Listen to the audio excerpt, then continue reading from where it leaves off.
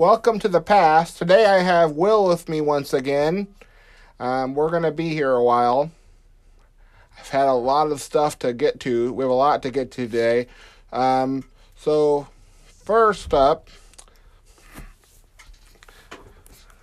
California Governor Gavin Newsom signed a bill on Monday that will make it possible for college athletes in the state of California to get money to get paid while using their likeness and regarding jersey sales. LeBron backed it on HBO's The Shop, and Governor Gavin Newsom signed the bill on LeBron's TV show. And the NCAA does not want to do business in California past 2022, I think.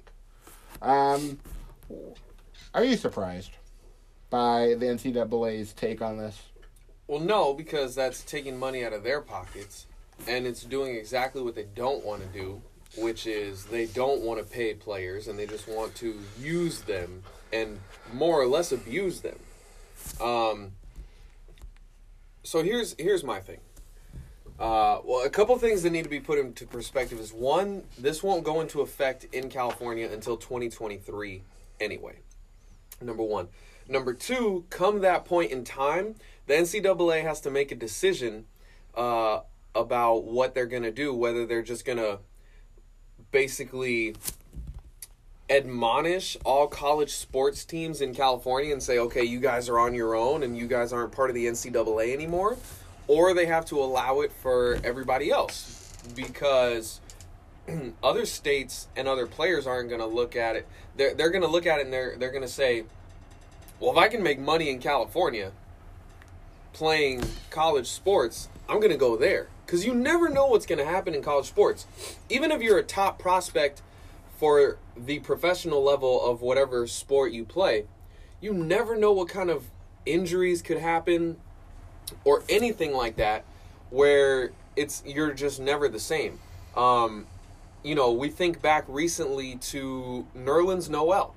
He had a huge hype coming to Kentucky. He said he wanted to break Anthony Davis's all-time blocks record. And he had that terrible leg injury. And even though he still got drafted in the NBA, he fell down a couple of spots, if I remember correctly. But more so than that, he just never appeared to be the same guy. We've never seen the Nerlens Noel we thought we were going to see. We've never seen it. We haven't. And think about it, though. That draft, the same draft that was Okafor. Yep, Jahlil Okafor. Same thing happened. We've never seen anything positive from him, period. But is that because...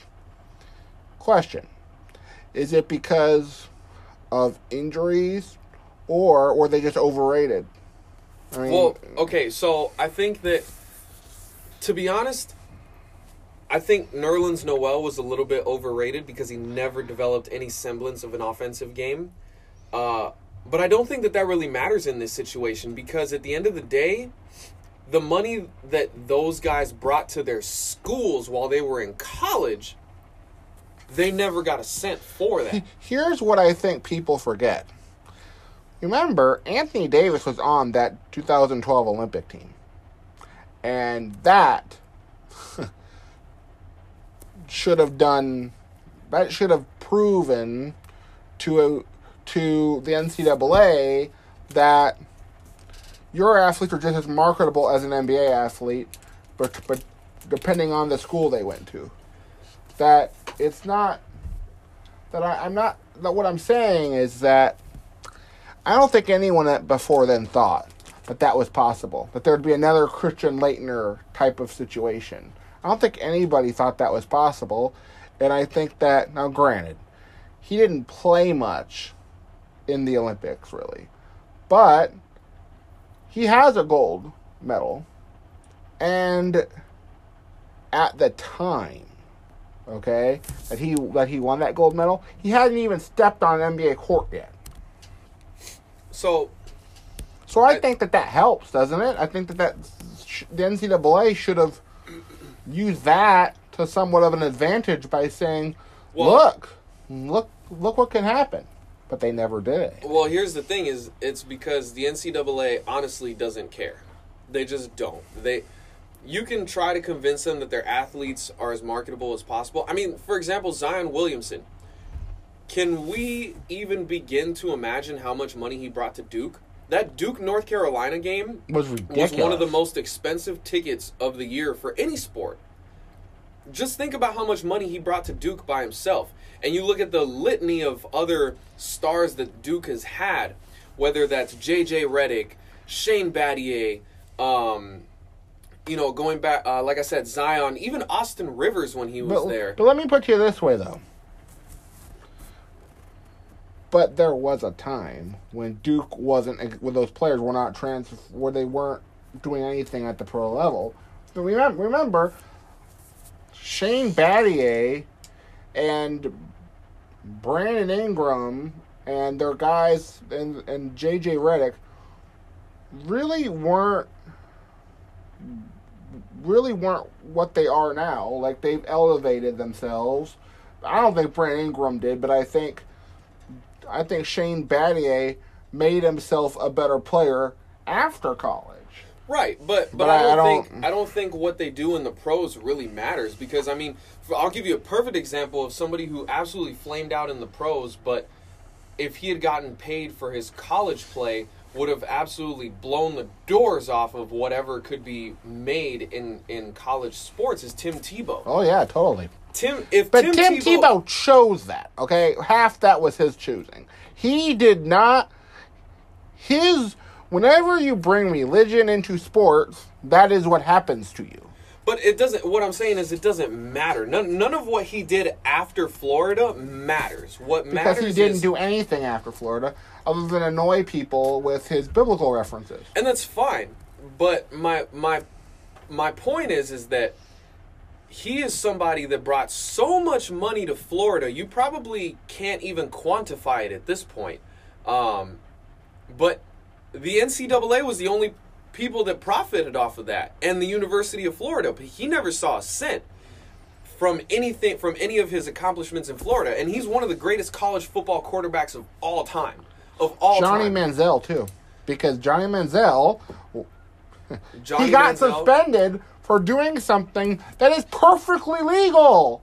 But it's not to the NCAA. He could have, if the NCAA didn't have those stupid rules and laws, he would have been suspended, and he probably wouldn't have spiraled out of control as much as he did.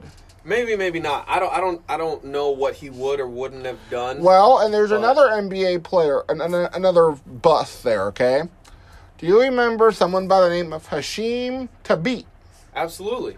He's another perfect example of what happens when you don't do anything professionally, but in college, you look like a completely different person, an athlete. And same thing goes with like Marcus Fizer and Adam Morrison, guys who just had Rashad McCants. I mean, they're guys all over the place that we've seen in the past who have not done anything at the pros. Right, but they still should have gotten paid for what they did in college. Because it has nothing to do with how good you are in the pros. Because to be honest, what I'm looking at is I'm more concerned about the guys that never make it to the pros. Like the fifth man or the sixth man on the bench of a halfway decent college basketball team. What do they get? They get absolutely nothing for all the hard work and potential injuries that they have to go through, and they get nothing. And then at the end, see, because here's the thing, is I heard Tim Tebow's take where, these guys are getting paid at the professional level or broadcast level and things like that. It doesn't matter because you a lot can't of those guys, wait though. I mean, like a lot of come those on. guys never make it that far. Tim Tebow shouldn't be so selfish to only think about his career and the fact that he was lucky enough to make it to the NFL and the fact that now he's lucky enough to be an analyst. How many Tim Tebows are there? There's not a lot. Well, may I say that Mark Sanchez is kind of like Tim Tebow? Absolutely. Because Mark Sanchez was god awful in the pros. Now look, a lot of these USC quarterbacks didn't translate, and we know that. But Tim Tebow is someone who people used to joke about. I don't think people thought when he was in the NFL that he had any talent whatsoever. Like I feel like his downfall became we noticed that as soon as he got drafted, as soon as he stepped out on the NFL field. We realized, look, man, you don't have anything. There's nothing. You don't have anything. You don't have. What we saw in Florida is not who he ended up being. Yeah, that's fair. But again, it doesn't matter. It doesn't matter what you turn into in the pros, whether you're a bum or if you're a superstar. It has nothing to do with the fact that he should have been getting paid all that money that he brought to Florida in the first place while he was there. And same thing with all these other guys. You look at Hakeem Warwick. He was a star at Syracuse. Yes. That was another one. And Emeka Okafor. Shabazz Napier, who I've read about. Shabazz Napier. Derrick Rose. Mario Chalmers. You look at all these guys. Rashad McCants. And the funny thing is, all these guys that we're naming, at some point, even if it wasn't for very long, played at the professional level of their sport. Yeah, but they just weren't very good at it. But again, it doesn't matter though because it doesn't. NCAA doesn't care. Like, what I'm thinking about is the guys that didn't make it to the NBA. Oh well. So what happens to those guys? They I'll give you a good example. Even though he seems like he's on a decent path to coaching now, another Syracuse not Hall of Famer but well-known name is Jerry McNamara. Jerry McNamara. Yeah, I think about him too. He never made it to the pros, but he was a household name at Syracuse, fan favorite. And I propose this: loved him. He never suffered a major injury or anything like that. But what if during his playing time at Syracuse, he suffered a terrible Paul George, like the Kevin Ware injury, Paul George type of injury, and then was never able to play again? What would he do with his life? Nothing, because you don't. As an athlete, you don't know what it's like not to play. You have no idea. That's what you grew up with. You have no idea, because you don't have any. There's a lot of athletes don't do anything to replace it. Think about it. Remember that documentary Broke? Yeah. Antoine Walker was broker and I don't know what. Curt Schilling. I mean, there are guys who, once they stop playing professional sports, completely fall flat on their face and off the face of the earth, and we never hear from them again. And that's what happened. Curt Schilling is actually doing a conservative, talk show online. It's ridiculous, but that's what he's doing right now. And think about it. Caron Butler, okay? If he didn't play professionally and was as successful as he was, do you think anyone would remember his name? We don't even remember half the guys on these teams who don't make it. If John Morant didn't make it, no one would care. It wouldn't matter. Right, and so what would he be doing financially? Nothing. He'd have to have some sort of regular job doing regular things, which there's nothing wrong with that. But the point is they don't expect to have to do that. They're not made up that way. They don't think they have to. But even then, that's not the point. The point is that they've already done something that should have earned them money, and that's why they think that. That's why they think that. They think that they should have made the money. And my sister and I always argue about this because she's pro-student. You know what I mean? She's pro-school. She believes that you shouldn't make money for doing something in school, because she believes that your academics should matter enough to you to the point where you shouldn't do that. And believe me, I yell at her. We fight it out every time she's in town, and I bring that up because she went to a college that then doesn't. We don't need to know the name because that means nothing. Because we didn't even hear about it until they sent her an acceptance letter. We had no idea what the place was. We had never heard of it, and that it was a Division 4 school. Division 4 or Division 3. I think it's Division 3. Yeah, Division 3, I think, or 4, whatever it is. They can't. Division 3 schools can't recruit. So when we talk about this, we're not talking about Division 2 or 3. And let's put it this way. I'm not talking about women's basketball. I'm not talking about softball. I'm not talking about soccer. I'm not talking about track and field or any of that. That is not what we're talking about when we talk about this type of thing. Because that does nothing for the school. Absolutely nothing.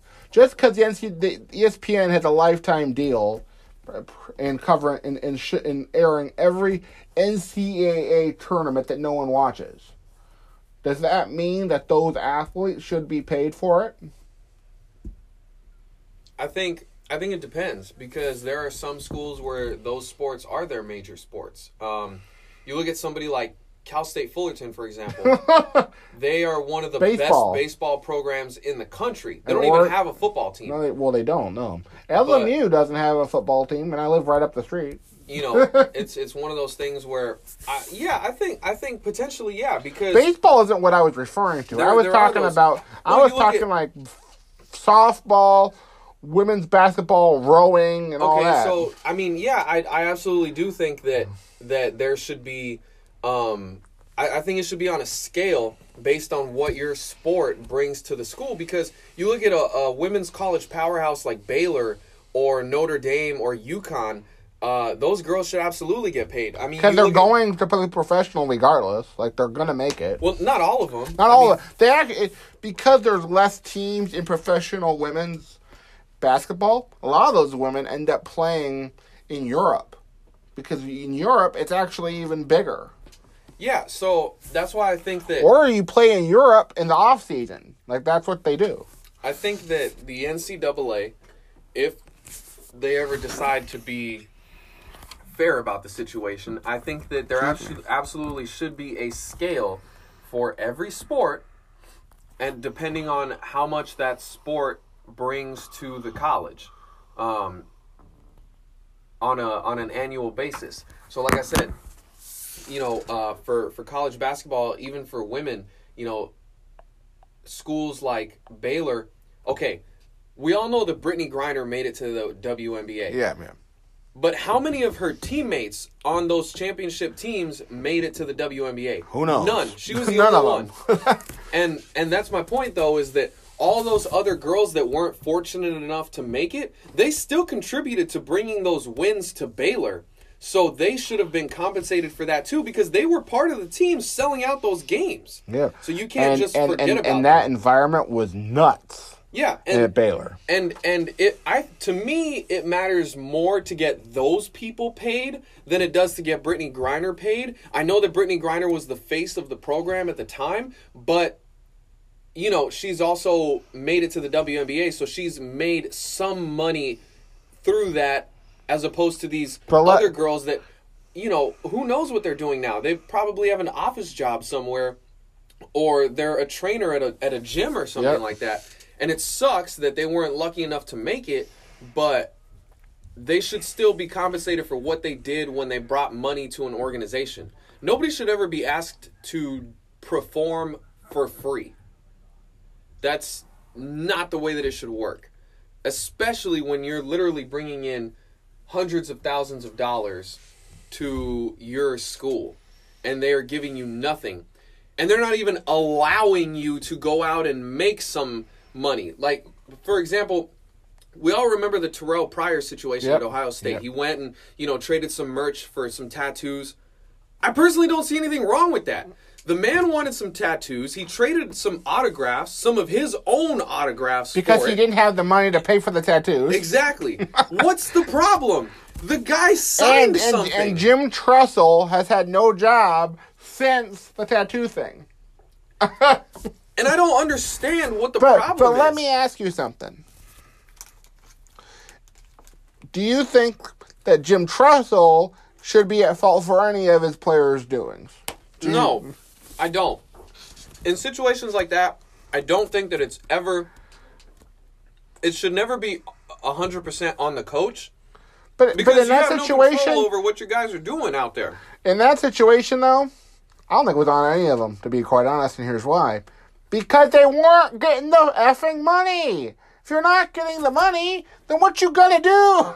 Right, that's what I'm saying. And, for people that don't know what it's like to be a college athlete, especially for a major sport at a major school like the football program at Ohio State, or some of these other top-tier programs, Florida, USC, Alabama, Clemson, all that stuff, it's a full-time job. So I hate it when people say, oh, well, they can go and get a second job. No, they you can't. can't. No, they can't. Actually, first of all, a lot of times the team won't allow you to go and get a job because it takes away from your practice time. But let me put it to you this way, though. This is where me and my sister always argue about it. And you tell me where you come down on this issue. Because it shouldn't be an issue. What do you think these guys going into college, what do you think they're aspiring to be? Are they aspiring to be teachers, mathematicians, or they're aspiring to be NFL or NBA players? Most people that are playing college sports at a high level, even some that are in Division II, aspire to make it to the professional level of that sport. Yes. You look at There we go. We've even had some good Division II professional players. Jerry Rice, one of the greatest football player of all time, in my opinion. Shannon Sharp. Terrell Owens. Yep. We even have had good FCS athletes like Carson Wentz. Yeah. We have had Khalil Mack. Oh yeah, Khalil. No, that was FBS. Oh yeah, you're right. Buffalo was FBS. Buffalo, yeah. I know that because Buffalo makes it to one useless bowl game every year, it feels like. They make it to a useless game every year. And my sister and I always go back and forth on what are they coming to school for? My argument always to her is, well, what are they supposed to do? Until the one and done thing gets sorted out, they don't have a choice.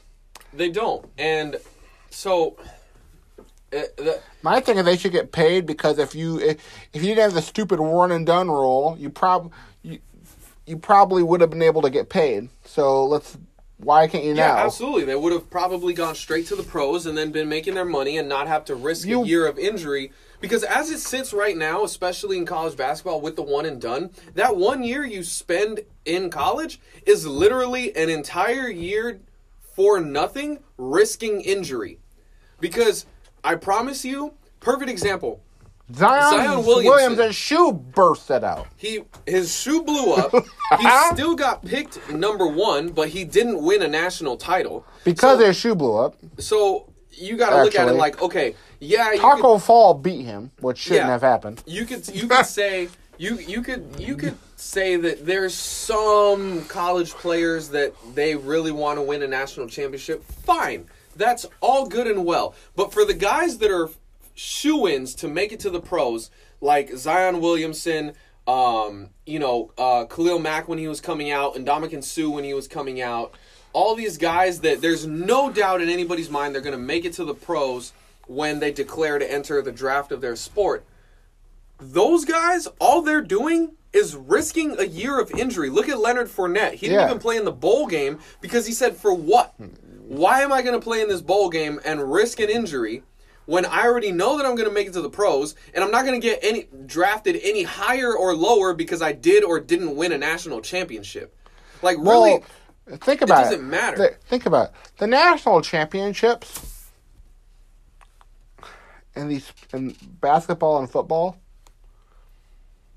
in the scheme of things, what does that do to their draft stock? Nothing. It does nothing. No, because guess what? Ja Morant went number 2, playing for Morgan. Am I right? Morgan State, Murray State, whatever. Murray State. That's the same thing. There's Morgan and there's whatever. A school no one cared about, and I'm sure until they saw him, no one even knew where it was. Like, yeah, same thing with Steph Curry and Davidson. Yeah, it's the same. Or same Adam Morrison at the time, because at the time Gonzaga wasn't really a thing. Yeah, I think Adam Morrison was one of the first to really put Gonzaga on the map but they don't do anything when they get there. They don't do anything. They barely made it. They made it to a championship game, was it last year, and they got blown out. 2 years ago, they got blown out. Yeah. They got blown out. That was against North Carolina. Well, yeah, because what's his name? The big dude from, was it Poland? Mm-hmm. He was god-awful. And was like, oh, look at him. He's going to be... No, he's not. He's not going to be the next big thing because he can't play. But, okay, perfect example. What happened to him? No, we don't know where he is. Exactly. But... he brought a lot of money to Gonzaga during that season, selling out games at that stadium, and he should have been compensated for that. Because same thing with Jonathan Williams. Jonathan Williams, I don't think he's going to make it anywhere, but he elevated Gonzaga, so we should... Yeah, I mean, again, there's schools all over the place that have major programs like that you just look at and you're like, dang, man. Those guys should be getting compensated for bringing the school a lot of money. See, and to your point, the athletes themselves, yes, they never want to lose, but the national championship does nothing for them in terms of their draft stock. As you pointed out, Zion and Ja Morant, neither one of them won the national championship. Actually, going back to that, none of them... Did any of the national championship winners get drafted in the top 10? I think one might have. Anybody from Virginia? Yes, I think there might have been one guy. In the top 10? Yes. I'd be very surprised. But... The Cavaliers took him. No, the Cavs took the SC kid. Oh, shit. The Lakers drafted him, and he went to, I think, New Orleans or something. The Lakers took the kid that's a shooter. I'm gonna look this up. I'd be very surprised if anybody from Virginia. No one knows that Texas A&M team. I don't think any of them went in the top 10. The team that Virginia beat. That was actually a good game, though. Like, I'm not saying it wasn't. I just question, how good those teams really were. Yeah. So. You're right. I'm sure. Right. Nobody in the top 10 was drafted from Virginia. So you have a school that won a national championship. But nobody was drafted in the top 10. Nobody was drafted in the top 10. You have the top 10 where none of those guys won a national championship. So the only people that really the championship makes a difference to is the school. Yeah. Because they make all this money, number one, for winning it. They get the bonus for winning it. And number two, it just brings more games to their school with high ticket prices. So that's why, the NCAA, who is on the side of the schools, is like, no, we shouldn't pay these guys. We just have them come here and risk a year of injury playing for us, making us money so that we can keep all of it. Stop being greedy assholes. Because even if you pay college players, you guys are still going to make a boatload of money. I don't understand. I really don't. Because... So this is what I'm going to put it on record. I'm a huge USC fan. So am I. And I'm very mad right now at my Trojans. They look like shit this weekend. I'm very upset. Well, here's my thing is I'm looking at this bill that got signed, and I'm looking long term, and I'm saying, okay, let's say that the NCAA decides to play hardball, and they say, okay, fine, California schools, you guys are out. You are no longer part of the NCAA. You guys are your own division, whatever you guys want to do. Fine. Maybe this is selfish blindness, but if I'm a college athlete at that time, I don't want to go there. I'm coming to USC and playing football because not only can I get paid to play, whereas no, other school in the country except for another one in California is going to pay me money. Number one. Number two, I'm going to a premier college program so I can get ready to potentially go to the pro level. So I'll be groomed for that. I mean, it's a win-win. You get paid and you get trained to go to the NFL. So, yeah, maybe you don't get to play for the national championship, but I think we just proved that playing for the national championship does nothing for your stock, one way or the other, to be honest. Unless you're the...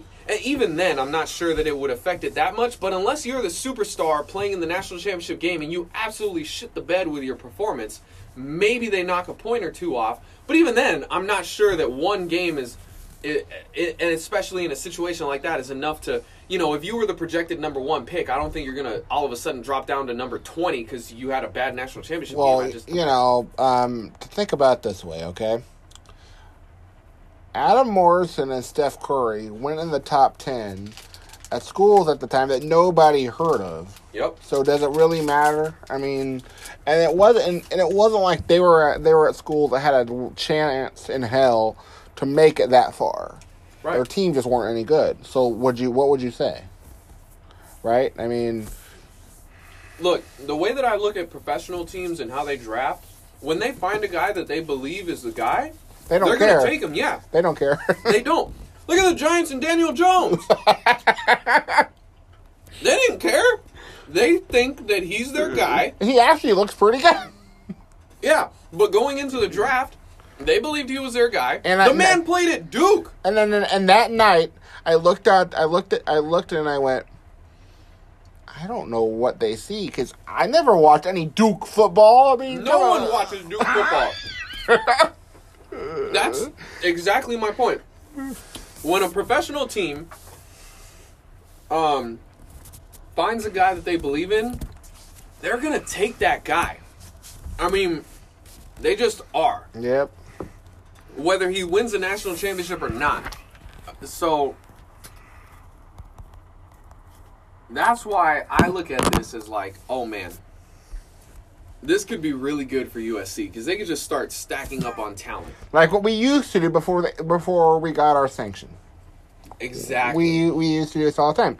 Now, I think that what needs to happen, I think what's going to happen, I think we're the first state, and they made it start like 3 years after they signed it because they want other states to fall in line and do the same thing. That's the hope. Yes, because I don't see why else you would do this. Because if you're the only state, what good does it do? Nothing. Because you can't. What stage can you compete on? Well, you can't. I mean, if it comes to the point where no other state does this, and California's on an island by itself, what are you going to do? Have the National California Championship? That's ridiculous, right? I mean, what can they do? There's not enough schools in California to really matter. There's 3 schools in California that can actually do anything. There's SC, there's UCLA, and Stanford. There's only those 3. San Diego State doesn't really matter. Kawhi Leonard. It doesn't matter. Yeah, they don't matter. And that's it, really. All the other small schools here, like Poly and all that stuff. And LMU, where I live, no way. They don't matter for sports. Or at least not major, college sports. No. So, what are you going to do? Battle it out with those 3? SC versus UCLA versus Stanford? I mean, Jesus Christ, even I wouldn't watch that.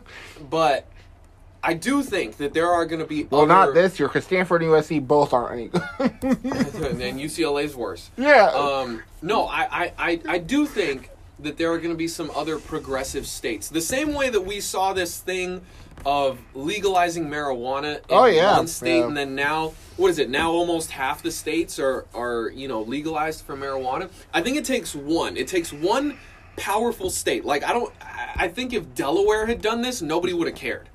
No one would have even noticed, and nobody batted an eye. Small state, right? Small state with not big programs, things like that. But when you take no professional team whatsoever, right? No professional team and no backing of professional athletes. I mean, who does Delaware have that's going to back this? But when you have somebody like LeBron, who is a global icon, backing this, he backed it, and he has made it abundantly clear that he wants this to work because he realizes that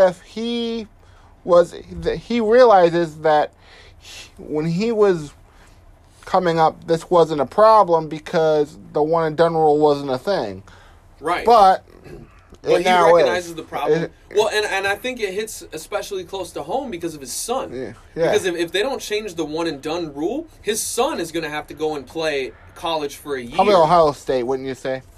Probably, right? Maybe, maybe not. But whatever college he goes to for that year is going to make a buttload of money just off of the fact that he's and his son LeBron's isn't going to get none of it. No. And it's not about the fact of whether he needs the money or not, because we he's know he LeBron's doesn't. son, he don't need the money. But it's the principle that you're making money for somebody else and you're not getting anything out of it. That's the principal problem here. I'll give you another really good example of somebody that now has to live with something that happened to them in college sports, and they never got paid for any of their performance, was Eric LeGrand.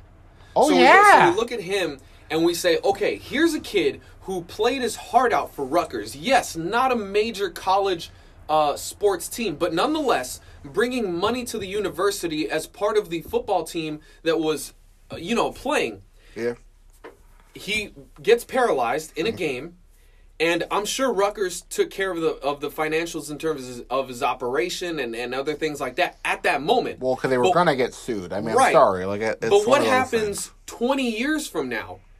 He can't live a normal life anymore, and how is he going to get by with all these medical bills that are going to forever pile up on him because of all the extra care that he needs? Rutgers isn't going to say, oh, we'll take care of you for life. They're just not. And that, to me, isn't fair. At least if he had been getting paid something while he was at Rutgers, he could say, okay, well, it wasn't all for naught.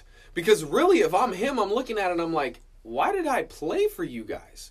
Like, here I am, I got hurt, so obviously there's no chance of me making it to the professional level. I don't even have a chance to live a normal life anymore. And for what? I didn't get anything out of this. You guys sold my jersey. You guys did all of this, used me to sell tickets to games, or used me and the rest of the team. But who's going to be there to help me 15, 20, 30 years from now? No one. No one from that team. No one from Rutgers. I mean, and that's the kind of stuff that really should hit home for the NCAA as you look at situations like that. Is the NCAA going to take care of this kid? Nope. We know that.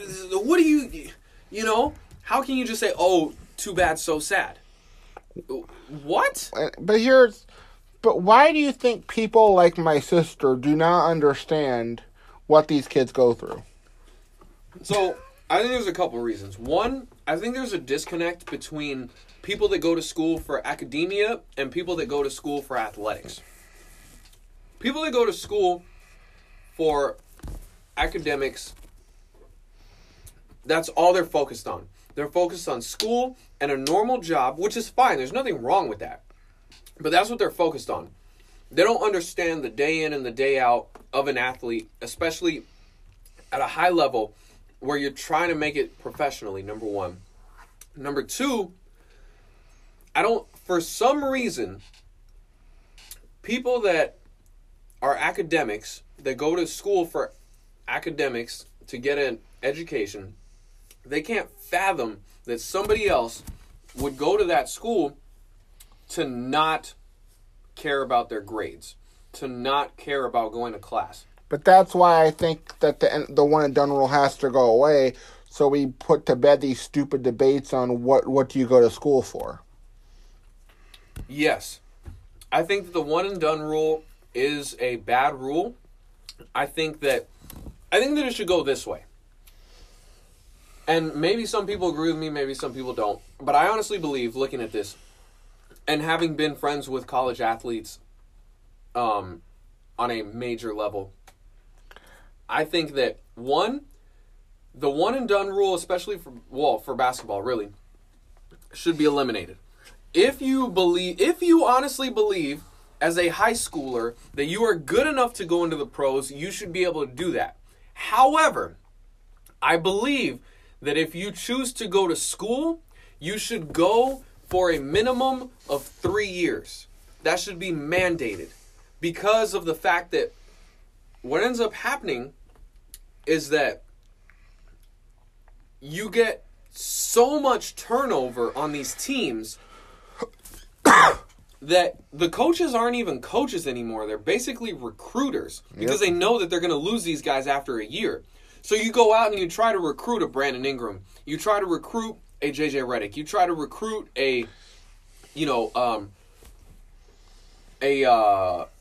whoever it is, a Zion Williamson for 1 year, knowing that he's going to be gone. So you have no team to build around because you look at Duke going into next year. you lost your star players. You lost R.J. Barrett. You lost Zion Williamson. I don't think Cam Reddish is a star, but who cares? But you still lost him. You did. For a college player, he was pretty good. Yeah. I don't think he'll translate in the NBA for none. Maybe not. That's yet to be seen. But the point is that Duke lost him, and now you got to basically start all over again. So I don't think that that's necessarily fair to the coaches in this situation and to the teams. I think that because football does it, I think I like the way that the NCAA does it for football, where you have to be minimum 3 years removed. And I get it. That's more for the physical aspect of it because, yes, no high school kid has any business going straight to the NFL. No way You're in just hell. too small. They're going to get killed. Yes, you will literally die. Because we've seen guys go into the pros now as, fourth-year seniors and still almost die. But, that's why I like this 3+ year rule. Also, what it does is it forces, if basketball did it the same way, where they said, okay, if you're going to come to college, it is your choice, but you have to be here 3 years. I think it also helps to protect the athletes from themselves in that the guys that don't make it to the pros, they've got 3 years worth of education already. Because think about it. If you're a one and done kid, right? And let's say that you declare for the NBA draft. Let's say you're TJ Leaf. This is a perfect example because TJ Leaf is probably not going to play any minutes in Indiana this year. Not very many at all. Okay, let's take it a step further. Let's take it to somebody that doesn't get drafted at all. So let's say that you're a kid on a college team that thinks that they have a chance to go pro. You declare for the draft. So now you've given up your college eligibility. Yours could be Benny Boatwright. There we go. Benny Boatwright. Okay. He's probably the best example we have. He was touted as being something out of high school. Mm-hmm. But just like every USC basketball player, other than O.J. Mayo and DeMar DeRozan, we never, ever hear from them again. Well, you forgot the living legend, NBA champion Nick Young. Shit. Okay, whatever. No, but yes, you're right. Okay, so you look at a guy like Benny Boatwright, and you say, okay, here's a guy that's got potential, the hype, things like that, and then you declare for the NBA draft. So by declaring officially, you've foregone the rest of your college eligibility. You don't get drafted. Now you're sitting at home twiddling your thumbs and saying, damn, what do I do now? Now it's like, okay, I can go back to school, but I can't be on an athletic scholarship because I lost all my eligibility by declaring for a draft that I didn't get But I don't have picked money to go back in school. But I don't have $30,000 a semester to pay for USC. So what do I do? And in that year that you were there, you probably took all electives. I mean, Jesus Christ, Matt Leinart was taking ballroom dancing his senior year. So, a lot of these college athletes, or what they do is they take courses. Here's what they do: you do the North Carolina thing, where you basically just take courses that it's not even you're graded, but the grades really don't matter, right? Because you don't even go into a classroom. You just go to a library and they dock you. Right, exactly. Yeah, you're graded on attendance. Oh, you showed up, you get an A. Good job. Yeah, or, to be honest, there are schools that they select your classes for you because the teachers know, oh, he's an athlete, I'm going to give him, passing grades so that he remains eligible. Let's not forget, our beloved USC hired the president who oversaw that shit, and, we... Yeah. There's just some things you can't deny. Yeah, we messed up. But my point remains the same, which is, okay, so a lot of these guys that come in for this one and done, they basically waste that year of academics because they're not taking any productive classes. They're not taking any classes that translate into a real world job after Like ballroom dancing. Come on, guys. You can't get a job doing that. They don't pick something that relates to a real world job after they don't make it professionally in their sport. But if you force a guy to go to school for 3 years, should he decide to go to school in the first place, then you say, okay, you've got 3 years. After those 3 years, you can now declare for the draft of whatever your sport is. Fine. Or you can look at it as like, damn, I only got to stay 1 more year, which would make it 4, and I've probably got a degree in something. So now you can, after 3 years, you should have a better understanding of where you realistically lie in terms of your professional projection for that sport, right? So again, you look at a guy like Benny Boatwright, 1 year at SC, maybe he still had some sort of delusion that he would make it to the NBA. But in 3 years, when you go and interview potential agents, those agents should have told you that by be able now. to tell you, look, man, I've watched you for 3 years at SC. Realistically, you don't have a shot. The whole team is god awful. Yeah, you'll have a better handle, in 3 years of college athletics on whether you will legitimately become a professional or not. So I think that that way helps everybody. One, so if in 3 years, your agent or an agent that you're thinking about hiring comes and says, look, to be honest, after looking at you for 3 years and talking to teams, no one's going to draft you, then as an athlete, you can say, man, okay, well, all I got to do is spend 1 more year here, and now I've got a 4-year degree in something, and so I can just go and get a regular job if this professional thing doesn't work out. I have a question regarding the, I don't know how we would put this, but here's my question. I have heard that Coach K hung on to USA Basketball so he could get a leg up in the NBA. Do you buy that? I don't. And the only reason I don't is because honestly I don't think at this point Coach K cares about the NBA. He never really did he? No, he didn't. Because if he did, he would have taken an NBA job by now. Because Lord knows that... Because everybody tried. Every single team tried multiple times, and there is not a single job in the NBA that he could not have outside of the Spurs job. So my Coach K could literally call any NBA team besides the Spurs today and say, I want to be your coach, and they will fire whoever they have. I would never hire him, but that's another thing. Okay, so back in April, no, it wasn't April, like March maybe, I had George Sedano in here. And he had said that Coach K should have been on the Lakers shortlist for the coaching job. Do you buy that would have been ever looked into at all? Oh, I absolutely believe that the Lakers would look into Coach K. I don't think he would do it to them, though. I don't. I don't think Coach K would take an NBA job at this point. I just think he's too old to start over. And he's got such a good situation at Duke where he's literally royalty. And he's one of the best college coaches of all time. But doesn't the hiring of John Beilein tell us that age really doesn't matter anymore? Yes, it doesn't matter to the NBA team. I think it matters to Coach K. I think he's kind of in the same position as Nick Saban, where it's like, where them personally, they're just looking at it as like, damn, I'm too old to start over, man. Because really, that's what you would be doing. Yeah. You would be starting your legacy over. And while there have been some older coaches that have done it, like Pete Carroll. Oh, Jesus. Well, Pete Carroll did that because, once again, we bring up the NCAA again. Pete Carroll knew that USC was going in the can. Right. So he decided he didn't want to be they were going to get the death penalty. He wanted nothing to do with it. Just so happens that the Seahawks were looking for a coach, and he left. But I think he had left before the Seahawks had fired, who was it? Mike Holmgren, I believe. Oh, yeah, that's right. Good old Mike. Forgot about him. Forgot about him for years. So here's the thing is that If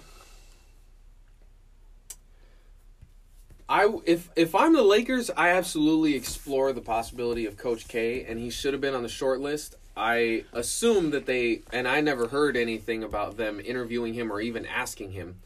But I would have asked, even if I already know the answer is no. I hadn't heard, but I heard that was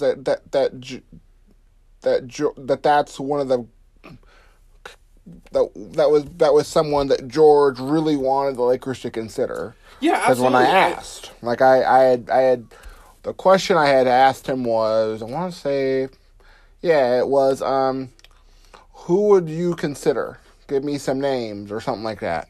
And his were Mark Jackson, Coach K,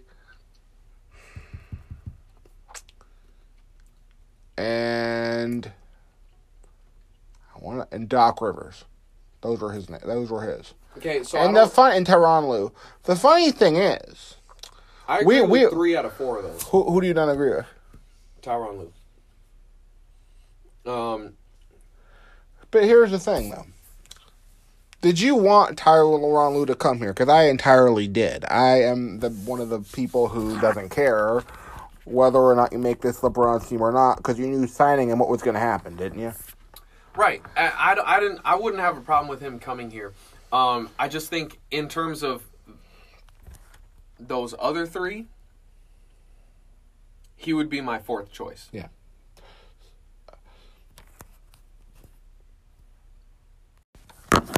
So welcome back. So we have just been talking about the NCAA and coaches. So we're going to get back into Coach K and the Lakers a little later. So I'm going to bring up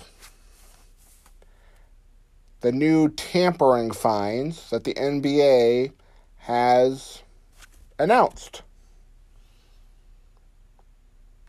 First of all, what do you think of tampering in general? Man, okay, here's my thing is, I think that it's really stupid for the NBA to pretend like these guys don't talk. I think that that's... you're basically calling me stupid for you trying to make me believe that these guys don't already talk. Like, I know that you guys are not literally, like, tracking their cell phone text messages. Like, what's to stop LeBron from right now texting KD saying, hey, when your next contract is up, come and play with me in LA? So I have a little bit... I have something to ask about that. So, you and I had the pleasure of doing some free agency stuff for the station this past summer. The day after our big free agency party, I was asked to come back to the station for free agency. It was about 2 days. It wasn't like 2 days later. Yeah, it was 2 days later. Yeah. And I remember I had to work my other job before. So I was going to my other job. And I got an alert on my phone. Now, mind you, this was like 8:30 in the morning on that. It was either Saturday or Sunday. It was like 8:30 in the morning. I think it was Saturday. And Kawhi and Kevin Durant were already... It was leaked out they were talking.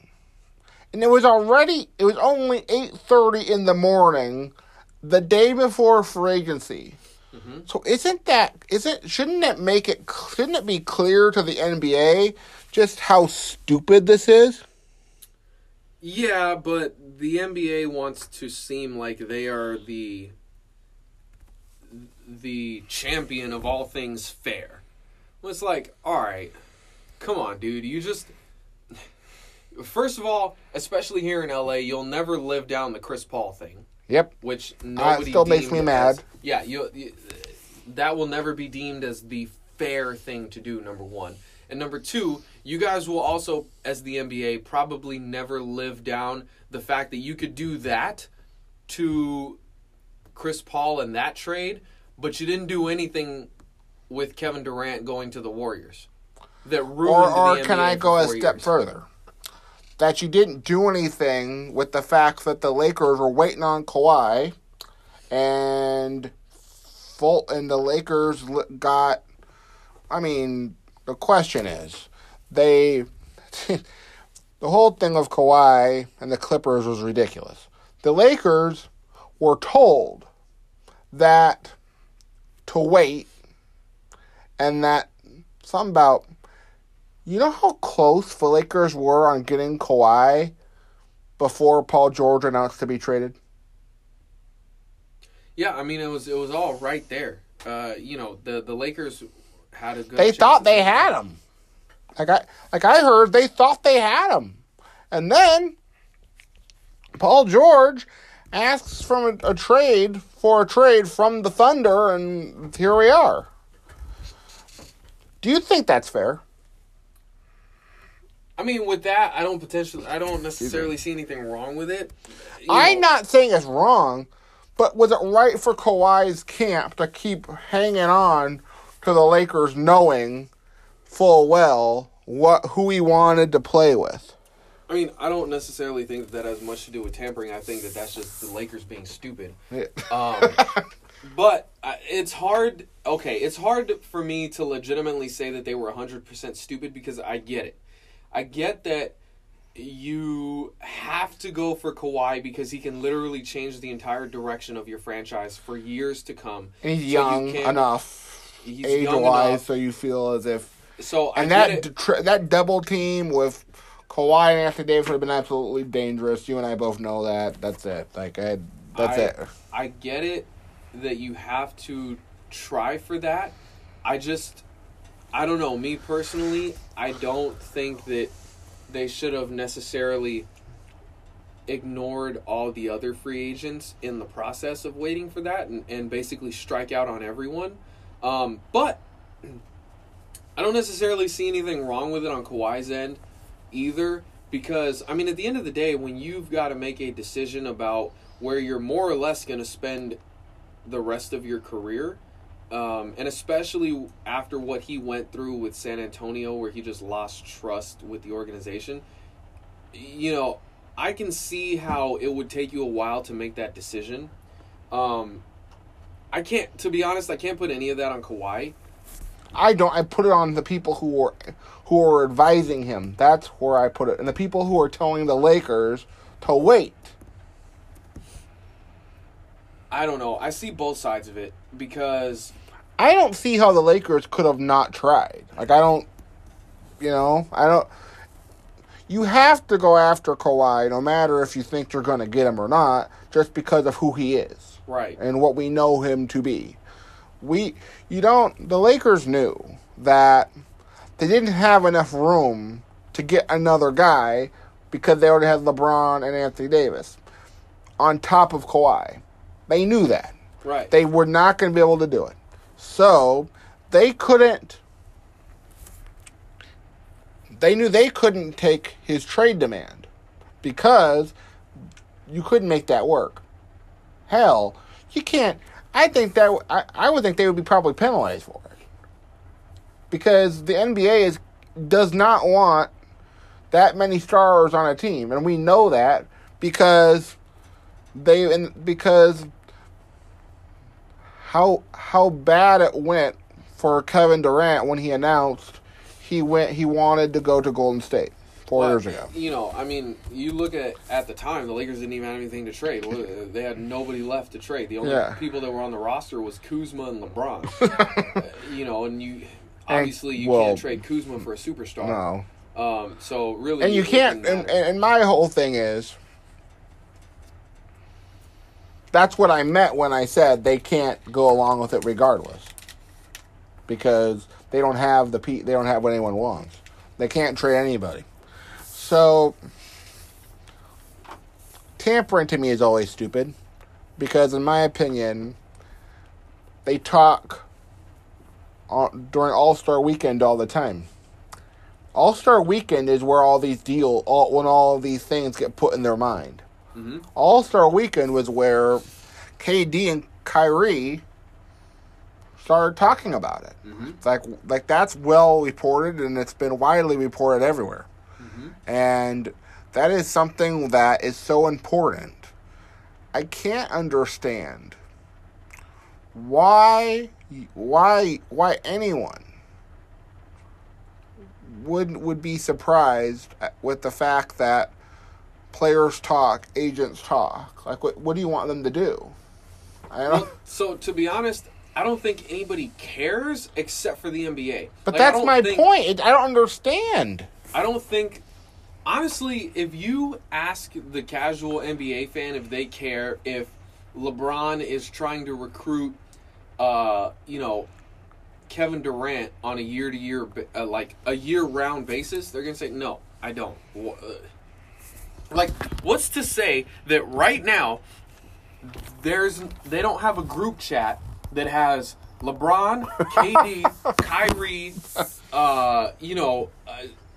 Carmelo, Oh God, Chris Paul. please. Oh. What's to say that those guys don't have a group chat right now just talking about, like, whatever they're going to eat for dinner. And then just casually it's like, yo, how you like in Brooklyn? Oh, I don't know, it's kind of cold. Well, LA's pretty warm, you should think about that. Like, what's to say that that's literally not happening right this very instant? Like, the NBA has no way to monitor the text messages of these players. No way in hell. So, stop trying to basically insinuate that I'm dumb enough to believe you when you say that there's no tampering, that tampering is a thing, that people need to be punished for tampering, and that whenever you see it, you're going to punish them. Well, the fact of the matter is that it happens all the time. If I was in the NBA, you bet your ass I'd be trying to recruit my friends to play with, because we can have a text message group chat anyway. If I played in the league and I had a friend who played, with the Kings, and I played for the Lakers, I go, and and I knew his contract was up because those were public. I would say, "Hey, come here. We at least know what we're doing. Come play here." Or I would say something like that. You cannot. Adam Silver is a smart man, but he has this all wrong. Do you even think? My question is, do you think this is him, or do you think this is some owner saying, "Well, the fucking Lakers got away with it again, so we better we gotta put some rules in place so that doesn't happen again," and he's just making the owners happy by going along with something? Absolutely. I honestly, I truly believe that if it was 100% up to Adam Silver, he wouldn't care. He absolutely would not give a shit. I believe that a lot of it has to do with the owners, and only specific owners. I believe that it's the small market team owners. It's Gail Benson and hell, God knows who else. It's Gail Benson, Clay Bennett, all those people who feel like they got shortchanged in free agency in years past, and they want to put a stop to it. Right. Here's the thing.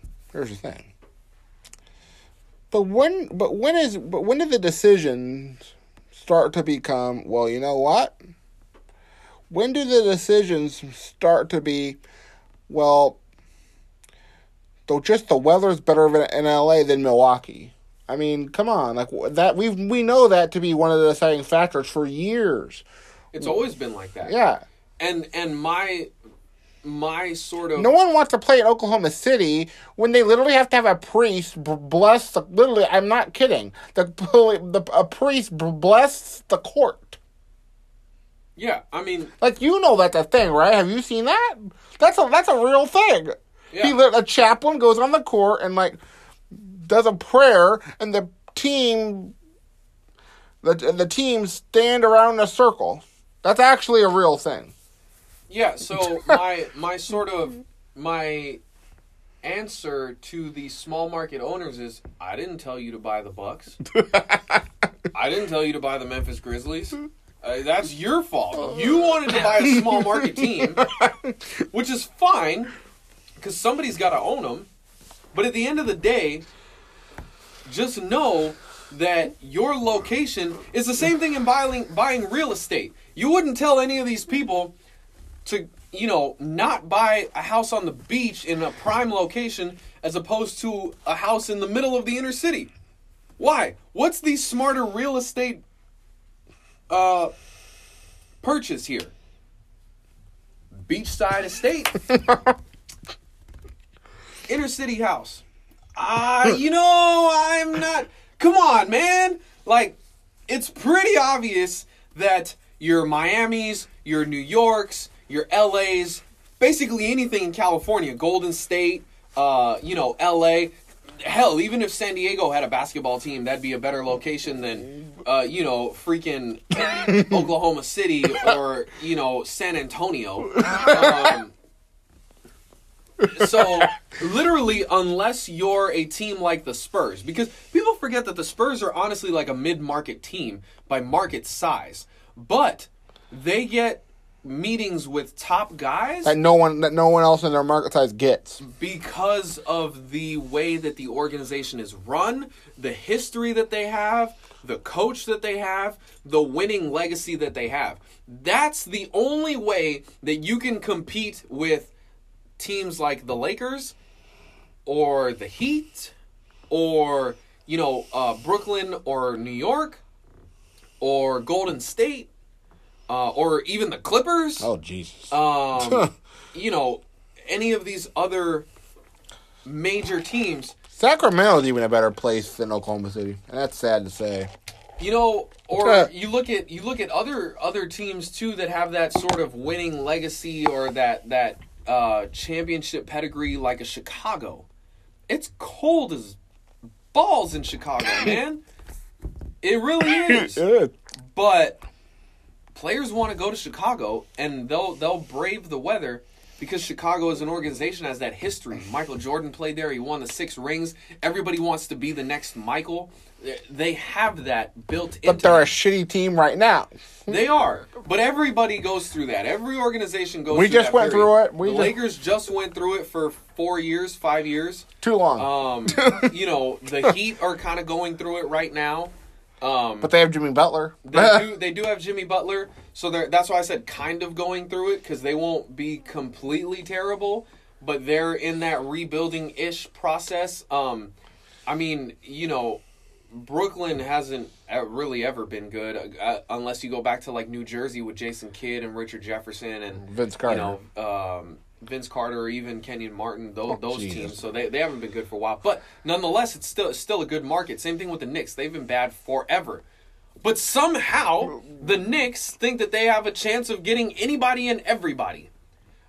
They never get them. They never do. They never do. But the fact of the matter is that it seems like the Knicks have a better chance of getting anybody and everybody than Milwaukee does. Yep. Even though Milwaukee is a much better team. And do you know why? Because guys would rather live in New York, where there's it's the #1 media market in the country, as opposed to Milwaukee. What are you going to do in Milwaukee? It's cold. It's cold and no one knows where it is. Milwaukee is not a global brand. You can literally travel to any part of the world and say the words New York and someone will have heard of it. They might not know exactly where it is other than it's in the United States, but they've seen it in a movie. They've seen the Thanksgiving parade. Yes, they've heard about it or seen it in some capacity. Yep. You say Milwaukee and they're going to say, bless you. That's just how it goes. The same thing with Los Angeles and Miami. Yeah. You say Los Angeles in any part of the world, you say Miami in any part of the world, and they've either heard about it or they've seen it or they read about it, but they know something about it. It's just how it goes. These cities are these markets for these players that are now getting very smart. These guys want to do stuff after basketball after football. They want to do the television thing. They want to do the commentating thing. They want to do the radio thing. They want to do all these entertainment things because that's what they've been their whole life. Even as a professional athlete, technically you're an entertainer. Yeah. You're playing for other people's entertainment, really. You're playing for your pride and your money and your contract and the team that drafted you. But really, it's for entertainment. This isn't like a life or death thing. Like, no one died. Even though we feel that way. We gotta admit, even though as fans, it breaks our heart when you don't win, no one's literally going to die because you didn't win. This isn't going to war. So, at the end of the day... I'm going to... I want to have a Laker discussion because I want us to stop talking about tampering because I think we've exhausted exactly what we could really say about it because it sucks regardless. And nothing will ever happen because they keep giving in. So, I want us to bring back the dreaded Laker conversation. And if you're not a Laker fan, you can turn this off right now because I'm sorry we keep bringing this up, but I have to. Okay. We are at the beginning of October. It's almost my birthday. So, can you believe where we are now? Let's backtrack. The Lakers were an absolute ass for the second half of the year. Mm-hmm. They couldn't play, injuries. Basically, from Christmas, when they won on Christmas, to the second week of April, when the season was over. Yep. They were god-awful, essentially. Yep. And Magic Johnson retired, went on First Take, and called Rob Pelinka a backstabber. Then, before that, he quit. Then, the Lakers traded for Anthony Davis back in June, right? It was June. And they traded Lonzo Ball, Josh Hart, and Brandon Ingram for Anthony Davis. And they are my favorite to win the championship this year. Mm-hmm. Can you believe... And we had the whole Tyronn Lue debacle, where they lowballed him. He got offended and didn't take it. Mm-hmm. Can you believe where we are now? It just we're in a pretty good place so far. What do you think Frank Vogel... Do you think he'll be... What do you think we'll see out of Frank Vogel as a coach this year? I don't know, man. To be honest, I don't think we'll see. I actually think this team is good enough to coach themselves, to be quite honest. That's what I'm saying. I don't think we'll see anything that's going to disprove or prove his coaching abilities one way or the other. I think he's just, honestly, a glorified babysitter at this point. Which, to be honest... That's not necessarily a bad thing, because that just means you have potentially a really good team. Here's what I don't mind. Here's why I don't mind. I wish we could have had Tyronn Lue, but here's the thing. This is why I'm okay with having a glorified babysitter as a Laker coach. Because I don't want LeBron and his camp trying to run some dude out of town, and we run through the same song and dance once again. I would rather have it where they just play and shut up. I know here in LA that it's not going to happen. Right? Because that's just not possible. In the way that the league is covered, the way that we cover it here at ESPN, it's not possible for that not to happen because everybody's looking for something. Everybody's looking for something to talk about. And I feel like this team is ready to surprise some people. There are some people who don't believe that what I'm saying is true fact. Okay? There are people who believe that I'm making this up. So I was watching The Jump on Monday. Mm-hmm. Brian Windhorst, it wasn't Monday. It was last Monday. Brian Windhorst and Jackie McMullen were on. Two of the best in the business. I know them. They're great. They were asked, who is better, Clippers or Lakers? And they both said Clippers as if it was it's not even a contest. As if to say that the Lakers aren't even trying. As if to say the Clippers are so much better. I disagree with that so much it's not even funny. Why do you think they brought that up? I actually think Brian Windhorst was a Laker hater, but that's just me. Love him, but he's a Laker hater. Well, so I would say this. If I'm forced to play devil's advocate here, I would say that perhaps it's from the perspective that, one, defensively, you're looking at it and you're saying, okay, Paul George and Kawhi Leonard. But we're not going to see that until probably Thanksgiving. You know that, right?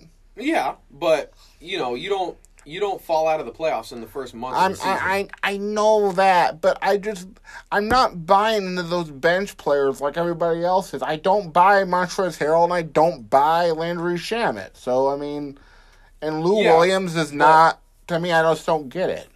He's been around, he's taken the NBA tour. And I don't see it with him. One, Lou Williams is a really good six-man. A six-man, but that's the thing. He can't play more than 20-plus minutes a game. That's fair, but he doesn't have to on a team like this. So I would say this might be the best team he's ever been on in his whole career. It definitely The Lakers team was probably the worst. With Robert Sacre and... Yeah, absolutely. But, so, if I'm looking at it from their position, I would say it's because of this. One, the game nowadays is geared a lot more towards athleticism and wings and guards. And the Clippers have the two better wings because obviously Anthony Davis is a big man. Yep. And the game doesn't really favor big men anymore, although Anthony Davis isn't a traditional big man, so he can actually shoot threes. He can. But for as versatile as a big man as he is, the game still favors players like LeBron, Kawhi, and Paul George, as opposed to an Anthony Davis type of guy.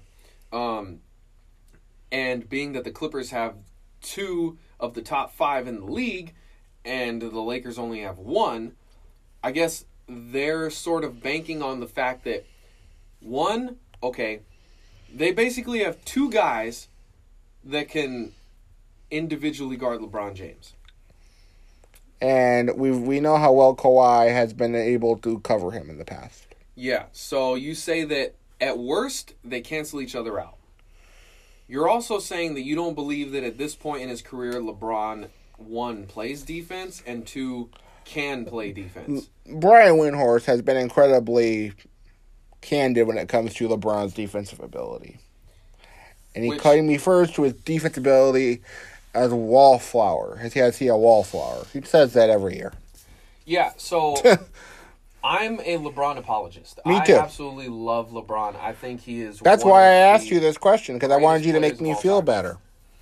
I wanted you to make me feel better. But he doesn't play defense. In the interest of fairness, the last few years, even going back to Cleveland, he has not played defense. I'm not saying that he's not capable, but for whatever reason, whether it's to conserve his energy or maybe he just kind of can't and he doesn't want to get embarrassed, he just has no interest in playing defense anymore. He's almost starting to look like James Harden, to be honest. I watch these games. There's no rotation on his part. And so as much as I love LeBron, in the interest of fairness, here's one of the things that really gets me mad about LeBron, is that because he doesn't rotate over, or because he doesn't play help side defense, and because he doesn't come and crowd the lane and some of these other things that he should be doing, because he doesn't, cheat off of his man, the primary defender will get beat and the guy will go to the basket. And if it was LeBron's responsibility to come over, he'll just kind of wipe his shirt off and, kind of be like, okay, give me the ball on the inbound, and then he'll run up the court and, run the offense, whatever.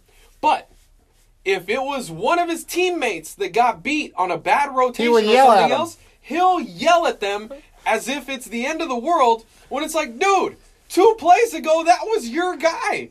You didn't come I'll from the never weak side forget to that. help.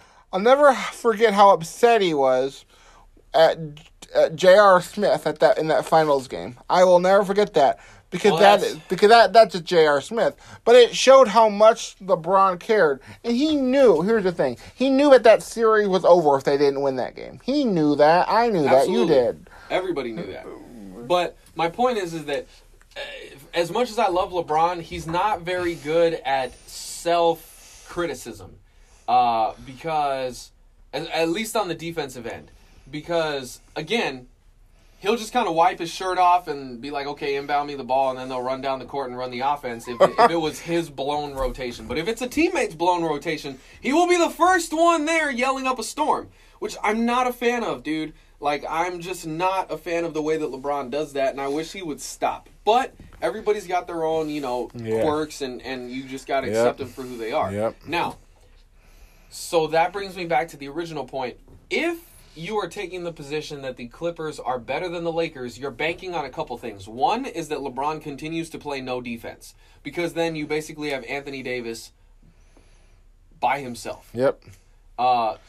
And that's a very fair argument to make because LeBron hasn't shown that he will play defense. Not anymore. He did when he first came in the league, but he didn't. He hasn't since, really. He was one of the best, if not the best defender in the league at one point. But, yeah. 17 years in, there's only so much you can do. And maybe he's trying to conserve his energy for the offensive end. And maybe this year, because he's giving up some offensive responsibilities, he will play some more defense. And I'd love to see that. I think this is probably the best team that he's had since 2016. Yeah. For sure. I really do. For sure. Because I could see, and I said this last time you were here with me, I said the Lakers and Clippers are going to make the Western Conference Finals. That's what is going to happen. I believe so. That is 100% going to happen, and we're going to have a ton of fun outside talking to fans this year. It's going to be a ton of fun.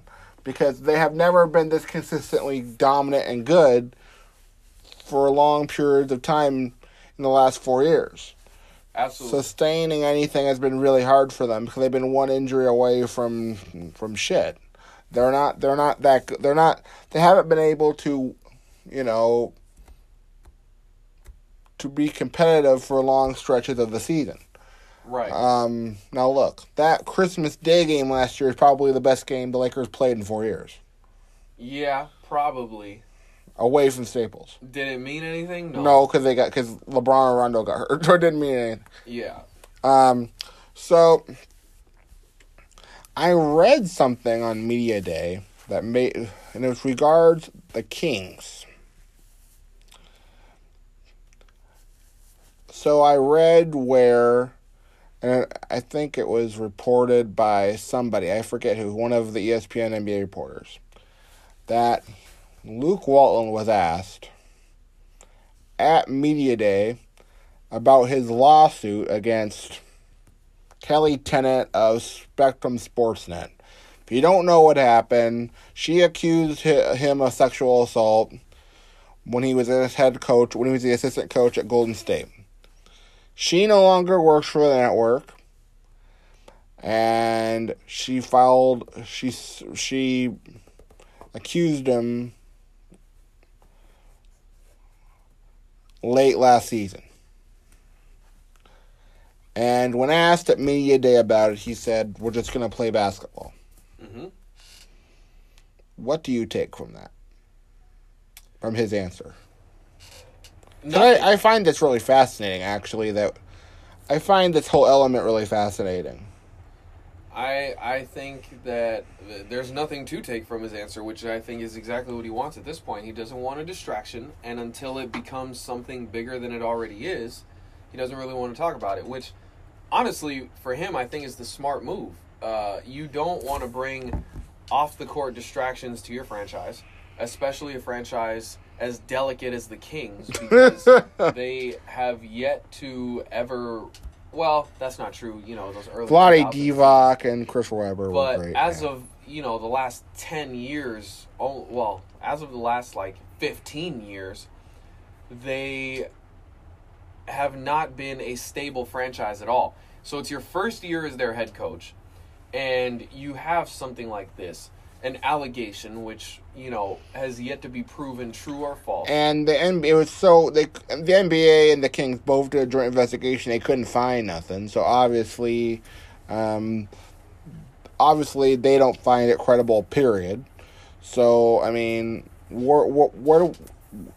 how does this ever get resolved? What do you think will happen?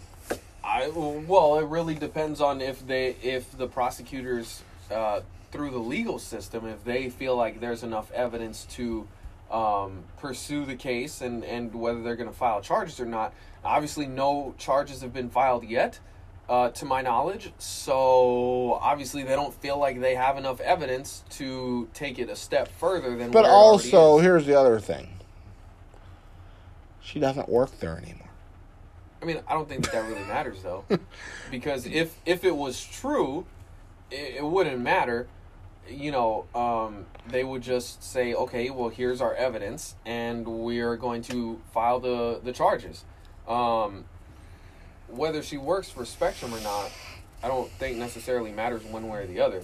I think that it's just from the prosecutor's perspective, they just feel like they don't, obviously at this time, have enough evidence. So I think Luke Walton's answer was kind of the only answer. He had no choice. He had no choice. It was the right answer, but it was also the only answer because, like I said, it's his first year there. He doesn't want to start off on a rocky road, and the Kings are already delicate as it is in terms of some sort of stability with a franchise. So no need to rock the boat.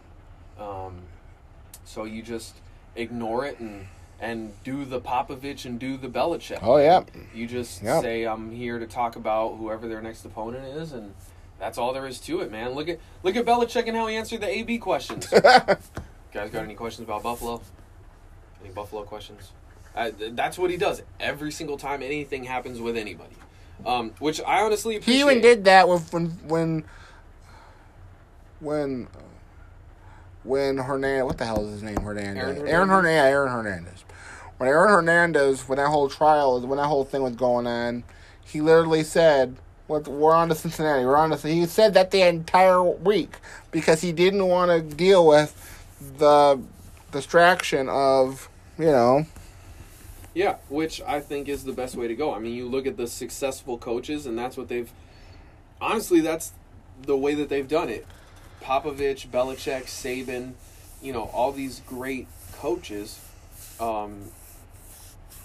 and they just say, well, we're on to the next opponent. That's all that matters. So I have some questions. So I'm going to randomly rapid fire you a team. Okay? And you're going to tell me what your expectations are for each team. We did this with players last time, but this time I want to go for teams. All right. We're going to start with the East. The Philadelphia 76ers. What do you think we'll see out of them this year? I expect Eastern Conference Finals. Ben Simmons supposedly has a jump shot. I don't believe it, but if it's true, they have to be the favorite in the East. Yep, totally. I don't see why not. How many games over under do you think Joel Embiid will play this year? 60. Sounds about right. I think he'll play 60 games. Last year, they won 51 and lost 31. What do you think? Their win total? Man, okay, if I am going off the basis that Ben Simmons has a jump shot, I believe that they will win 60 games. Okay. Who do you think will be the best player on their team this year? If I am to believe that Ben Simmons has a jump shot, Ben Simmons. Okay. So I'm going. We'll be right back. All right. So now we're gonna break it down, and we're gonna talk about what to expect from every team this year. Okay? So, in the last part, we talked about the 76ers. Last we talked about the 76ers, and there we go. Wait a second. All right. The Milwaukee Bucks. What do you expect this year from them? Man. I guess by default, Eastern Conference Finals. Because Giannis is so good. I do think that they'll be worse than last year because they lost some key players, I think. And I think that Brogdon... That's going to really matter to them. I think it's going to hurt them more than people think. But I just don't think that anybody else in the East really stepped up. So, Eastern Conference Finals by default. Who do you think their best... We know who their best player is, right? We know who their best player is. Come on, right? That's like saying... what's the best place to celebrate your birthday? We know exactly the answer to that. All right, the Indiana Pacers. I think they'll make the playoffs again. What are we expecting from them this year? I'm gonna say first round and out. I don't think that Victor Oladipo will be all the way there yet, back from injury. I think he'll still be solid, but I don't think that they'll be in rhythm and flow the way that they were. The starting lineup worries me. Because think about it. Aside from Malcolm Brogdon, you have Victor Oladipo. When do you think he'll be back? We don't really know. There isn't really anything out there. Yeah, I haven't. I have no indication that tells me it'll be any time soon. Yeah, I don't have any reasonable timeline right now, which is why I'm saying that I don't know that he'll be back in time to fully gel with the team. I think by the time he comes back, they're either in the playoffs or they're so far out it won't even matter. I think they'll be in. The East is god awful. I look at the starting lineup and it's Malcolm Brogdon, Jeremy Lamb, T.J. Warren, and Miles Turner. Other than Malcolm Brogdon, none of that is great, right? It's not, but again, you're the East. Yeah. So, who do you think will take the place of Victor Oladipo to start the year? Who will start off the bench this year? I have no idea. Because your options are Dimitrios Sabonis, Doug McDermott, Justin Holiday, T.J. McConnell, T.J. Leaf, or Goga Batanze. I'm not even going to try to say that. I don't know. T.J. Leaf plays about 5 minutes a game. So, or maybe even if that. He might. Okay, the Miami Heat. First round and out in the playoffs. I think Jimmy Butler takes them there, but he's not good enough to win a series by himself. See, Miami's in a really tough spot because they refuse to admit that they are. They refuse to acknowledge who they are, and this Jimmy Butler signing is proof of that. You signed Jimmy Butler, but what did you get? What did you get other than Myers Leonard? No, that's nothing. Myers Leonard is very inconsistent, and he's more good than bad. So what are you going to do? Their bench isn't that good. It's terrible. I've heard awful things about Tyler Hero, their new rookie. Heard awful things about him. And that starting lineup is just... Can't be excited if James Johnson has to start for you. That's not a good thing. James he can only defend. That's it. And he can beat somebody. He can beat you up in a fight because he's a black belt. But other than that, that's about it.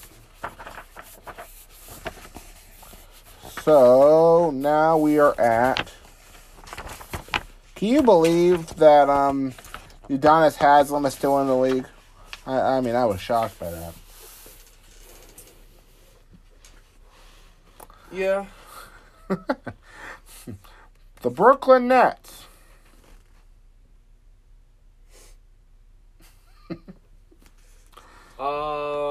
Man. This is a really hard one. Because I want to believe they're good. I really do, but I don't know. Because I look at this bench and I go, maybe, maybe not. That's a really tough one. I think they'll either make it or be just out of it. Because Kyrie's a really good player, but we know he can't play by himself. And he's essentially by himself. Yeah, he essentially is for this first year, and that's why it makes me pause, because by himself he's never led a team to the playoffs. And the Nets aren't very good outside of him. I'm going to say they're out, man. Barely out, but I'm going to say they're out. Who's their best player? Oh, that's Kyrie for sure. Duh. That bench is, the money they gave DeAndre Jordan is going to be a mystery to me, because DeAndre Jordan is just not who he was with the Clippers. We haven't seen a repeat of that. So what can you expect from DeAndre Jordan? What is his feeling now? Now that we know who he's like away from the Clippers in Lob City, we've had a year to watch that, and it's not good. It's not good. So, I just he doesn't have to do a lot really. I just think he's got to go out there and grab 10 boards a game, and get some putback dunks and some lobs. I don't expect anything that we've never seen from him before. The Toronto Raptors.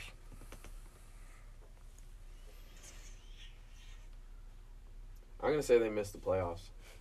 I think this is a terrible roster. I don't see where you even get wins. Yeah, that's what I'm saying. I don't think that they make There's it. nothing here. Look.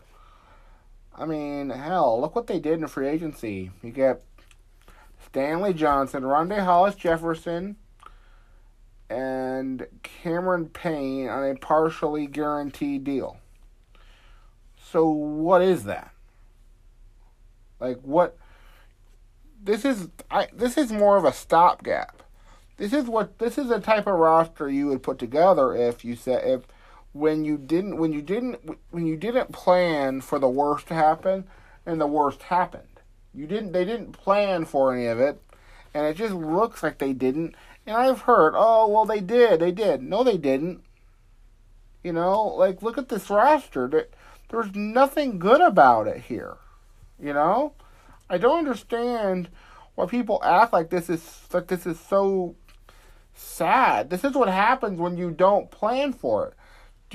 I think that Toronto knew that Kawhi is gone. I think they knew by May that he was gone, right? Yeah. Well, no, I don't know. I think that they believed they had a chance. I believe what they thought they did, but I heard yes, he was going to stay up until July 4th, and then it kind of switched to maybe the Lakers, maybe the Clippers, maybe the Raptors, but it was pretty obvious. It was Lakers 1, Clippers 2, Raptors 3. That's what I got from people around here. What the story was.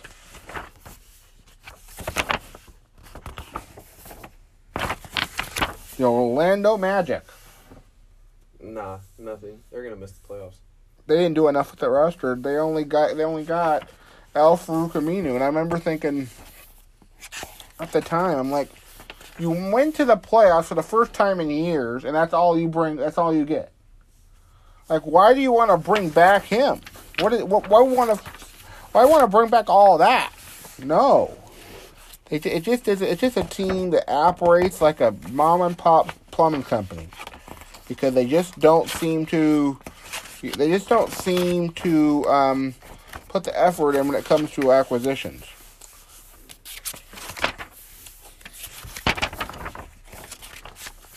Okay, the Charlotte Hornets.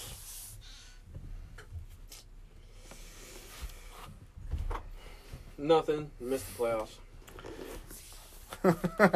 Well, they won 39 last year, and I'm going to say 25. So there you go. They did exactly what we expected them to do, and which was overpay for Terry Rozier. I didn't necessarily think they were going to get Terry Rozier. I thought they were going to overpay for somebody. The Detroit Pistons.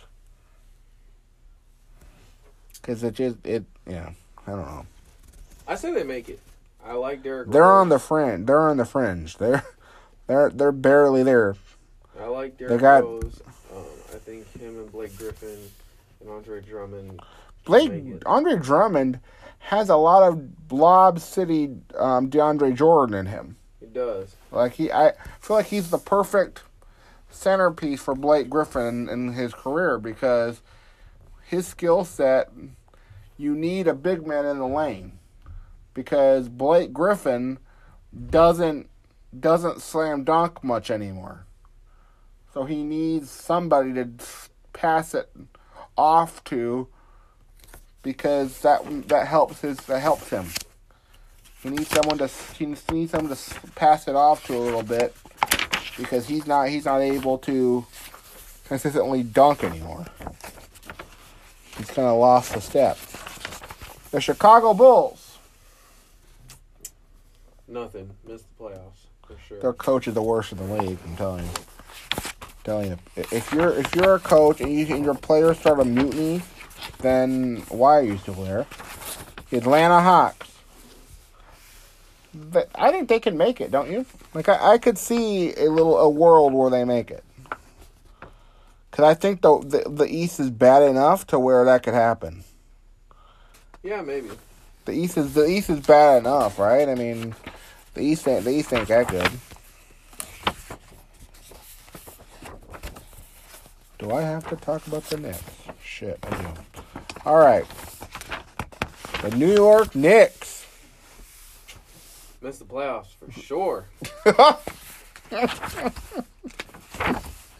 A weird roster, but hey, yeah. The Cleveland Cavaliers. Oh, they're missing it for sure. Yeah. They end up back in the lottery. They're gonna end up back in the lottery, and they're probably, good Lord. I mean, hell, Jordan Clarkson is one of the worst in the league, and if he's on your team, you ain't going nowhere. I mean, what is your take on Jordan Clarkson? Because I am a hater. Like I don't get it. What is he? I think he's just a guy that can score points if he gets enough shots. He's just a volume shooter that needs opportunities and a lot of them to score, kinda. I don't know. I think people You're being really kind. I think people just kind of look at his box numbers and then they say, "Oh, well, this guy must be a good scorer," and then he's not really a good scorer. The Washington Wizards. The worst starting five in the league. You ready for this? Ish Smith, Bradley Beal, C.J. Miles, Rory Hachimura, right? Yeah. And Thomas Bryant. Well, as long as you got Bradley Beal on the squad, I don't think he's going to get you enough win. I don't think you're going to get enough win just with him, right? I mean, you're not. No, I don't think they'll make it to the playoffs, but yeah. All right, people. Because if you have Isaac Bonga and Mola Wagner on your team, you're obviously not good, right? It is beyond comprehension why that would even cross anyone's mind as a good trade. Sure as hell helped the Lakers, so we thought. The Lakers. We've already dug in pretty well on these dudes. Yeah, I think it Already doesn't need to be said where we stand on the Lakers. Yeah, because I am very, very high on them. And if you're not, that's your fault. But I truly believe that they're a championship contender. Like there's not enough of a weakness that I think will hurt them. I think what will hurt them is if LeBron decides not to play defense and you end up having to defer to him. That's going to be a problem. Yep. But other than that, the Denver Nuggets. I'm so disappointed that they didn't do enough in the free agency. Like I'm very disappointed because this is a team that I don't see how they come back and do exactly what they did last year. I think it's too stacked. Well, I think that, one, it's hard to get guys to want to play in Denver.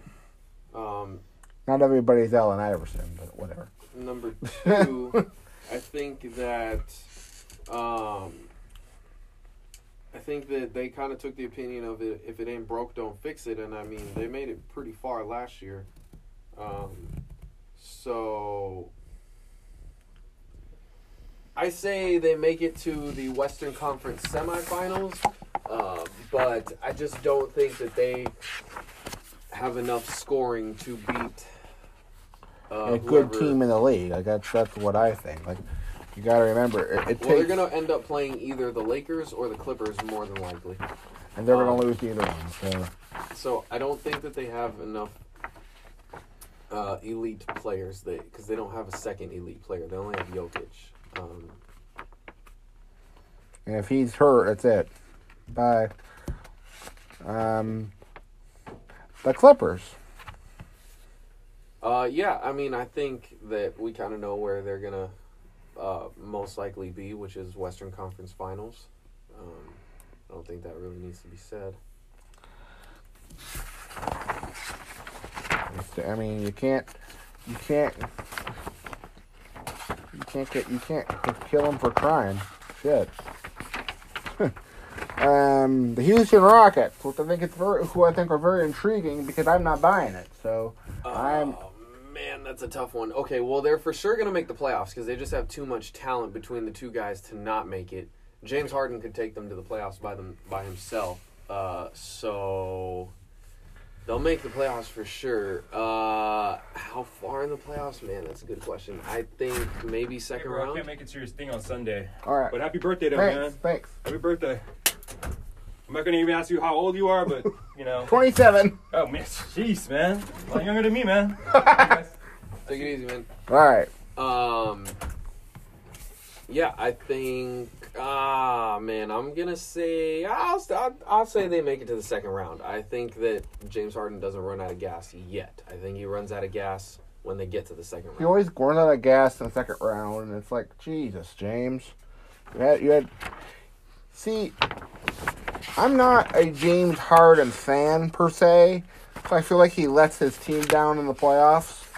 But I mean, you can't get mad at him for doing what he's doing because you can't say it didn't work. The Utah Jazz. I love this roster. I love it. Yeah, I think. I think they're a conference semifinal team. Like I look at them and I go, look what they did. Mike Conley. They traded for Mike Conley, which you would do that in a heartbeat. They got Bojan Bogdanovic, Ed Davis, Jeff Green. But you know who's the two problems on their team are? Dante Exum and Emmanuel Mudiay. I don't know how many minutes we'll see out of the two of them, but hey. I mean, I don't think you need to see minutes out of them anyway, so they can't contribute. So they're a conference champion, and they're not a conference champion. Hell no, but I gotta watch it. They are a conference semifinal team. The Lakers or Clippers are gonna beat them, and that's it. The Oklahoma City Thunder. We can talk about them all day because I feel like they're not. I don't think they have a chance to make the playoffs because I just don't see it with this team. Because look what they got. Look who they have. Look, their starters aren't awful if you look at it, but their rotation is terrible. Dennis Schroeder, Terrence Ferguson, Mike Muscala, Nolan Noel, and I'm not even going to pronounce the rest. They're not a playoff team, I don't think. I think they would have. I think the conference is too deep this year. They have to fight too hard to make it. Yeah, probably. I mean, and you know, I just don't buy. I'm just not a Thunder fan. I just not buying it. Yeah, they don't have enough. They're gonna fall out. They're gonna fall out. They're gonna fall out the league, man. Damn. Okay. The Dallas Mavericks. This is so hard because you can't say this is a bad team because it's really not. Like, you can't be mad at them. You know? Like, it's not an awful team. It's just they fell off at the wrong time last year. And we finally get to see Luka and Porzingis, which I cannot wait to see. What do you think out of them? Like, it's just so much. Like, we haven't seen Porzingis in so long. I mean, he's a really good player. And my problem is, I'd like to put them in the playoffs, but who do you take out? You can't. You know, you're gonna have to take out somebody for the Lakers to get in, that's the Warriors. That's Oklahoma City. Yep. So I mean, after that, I don't know that anybody else is gonna go out. Yeah, I don't. They're on the fringe. It's like to me, it's like watching Detroit. Dallas is better than Detroit, but it's like watching Detroit. It's like they're good, but are they that good? I think they'll be fighting. They'll be fighting. They're fighting. They're gonna be fighting. They're gonna be fighting like the Kings. Okay, that's where it's. To me, it's the Kings where we're gonna see them fighting for the spot. The San Antonio Spurs, who I don't think make it this year. I think that's another team that could fall because I look at this roster and I go, really? Like the starting lineup, you have Derek White, who I thought was one of the worst on Team USA. I don't know why he was there. Bryn Forbes, DeMar DeRozan, Rudy Gay, and LaMarcus Aldridge. What is that? I think it's a team coached by Greg Popovich, the greatest. Who can make anything? Who can make anything look good? So I'm not because they shouldn't have even made it last year. Like that shouldn't have been a playoff team last year. I'm not ready to count them out. I can't do that. No, I can't. I don't want to, but it's just I just don't know. That's a team they're gonna be fighting for it. Now, next, the Golden State Warriors. We can talk about them all day. Like there are so many unanswered questions about them. We can talk about them all day long. You know, because I just look at that. They make it. I think that Clay. I'm not saying they don't make it. I just don't think. I think they're going to take a huge step back. Well, yeah, for sure. I mean, you've lost your best player, your third best player. So, yeah, I mean, but I think they'll be an 8th or a 7th seed because Steph Curry is really good. I don't think D'Angelo Russell is bad. Okay. And I think Klay Thompson comes back towards the end of the season-ish, maybe February, early March. And that's enough to kind of ensure that they make it. And they're not a bad team. They're not. They're not. And Steve Kerr's a really good coach. So yeah. But this is the year he'll actually have to coach. This is the year where you gotta coach. The Minnesota Timberwolves. I think that's another team that's fighting tooth and nail to make it, but they just won't make it. They won't make it because I'm going to tell you something. I'm going to tell you who they have, and I just don't. I'm just not a fan. Andrew Wiggins, never understood it. Robert Covington, Josh Okogie, Jake Layman, Gorgie Dang, Jordan Bell, Shabazz Napier, and Noah Vonleh. I mean, that's it right there, right? I mean, yeah, not super confidence inspiring. and they have a new president of basketball operations, Gerson Rosas from the Rockets, who's taken over. Yeah. I'm not a Jordan Bell fan. Jeez. Man. Okay, so we have... No, we're not there yet. The Portland Trailblazers, who I think are very intriguing, and I think they'll make it. Yeah. This is obvious. Now, Terry Stotts, to me, is now... He's now...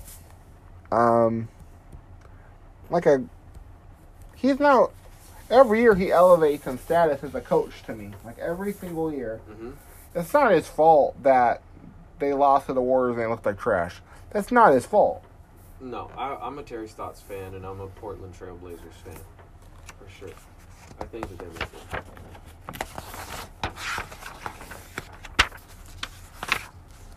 Can't be. Wait. Here we go.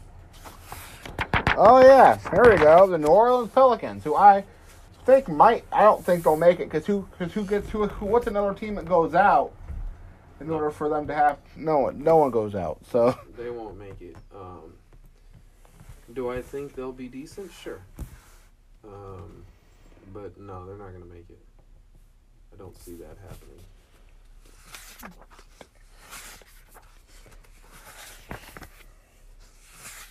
Well, all in all, we still got old Etuan Moore, folks. So if anyone is wondering where he is, he's still in New Orleans because they haven't found a taker yet. The Memphis Grizzlies, they have no chance in hell of making the playoffs. Nope. If the Memphis Grizzlies make the playoffs, John Morant will be the MVP of the league. That's not going to happen.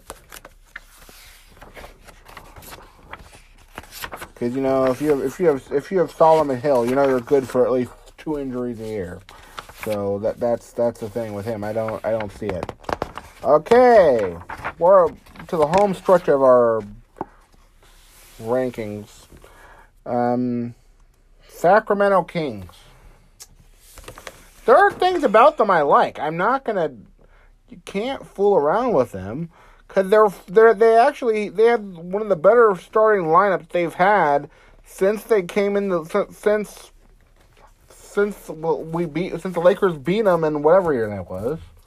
Yeah, I think that's another team that will be fighting for that 8th, 9th seed, and they'll just barely be out. They'll end up being like 10th or 11th in the standings. They barely missed it. They were 39-43 last year. They barely missed out.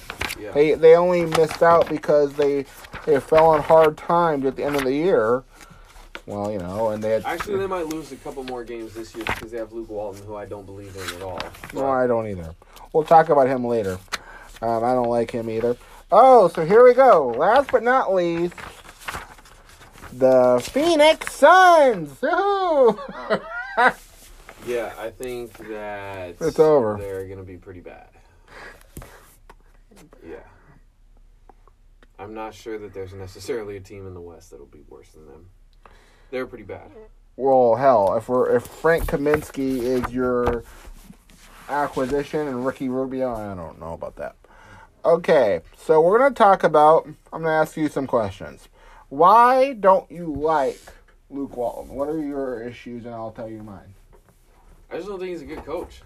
I don't... In what way? Well, one, his offensive sets look like a high school team. Like, dude, okay, so you run a high-low and a top-of-the-key ball screen. Yeah. And it's always shoot, but he's never had good enough three-point shooters to maximize that. So yeah. So it's always you shoot. His defensive rotations are terrible. They're awful. Did you notice that there's always his rotations on defense are so bad? There's usually a guy who's out on the other side of basket. There's usually two over here, right? One here, one here.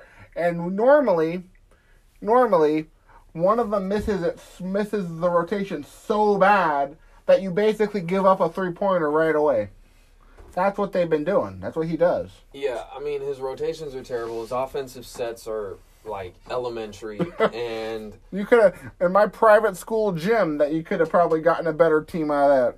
We probably could have done better rotations. yeah, I don't think that he has a great personality to be a coach. I think he's a little bit too soft-spoken. I think he's. I don't think he's a. You know what I think he is? I think he's passive, and he is so quiet. I've never seen any energy out of him ever. Yeah, I think. Unless he's mad about a foul, he gets ejected at least 10 times a year. So. But I don't see that carrying over with his players. No. And the players don't play hard for him at all. Yeah, I just don't see it. I think and Michael Beasley and him got into an argument. So if you get an argument with Michael Beasley, obviously you've got some problems because Michael Beasley doesn't deserve to be taken seriously because he was the worst addition last year to last year's Laker team. So, what do you think of? We're gonna play a game. Who do you think are the first 2 coaches to be fired? I have no idea. To be honest, that's really too broad of a question. But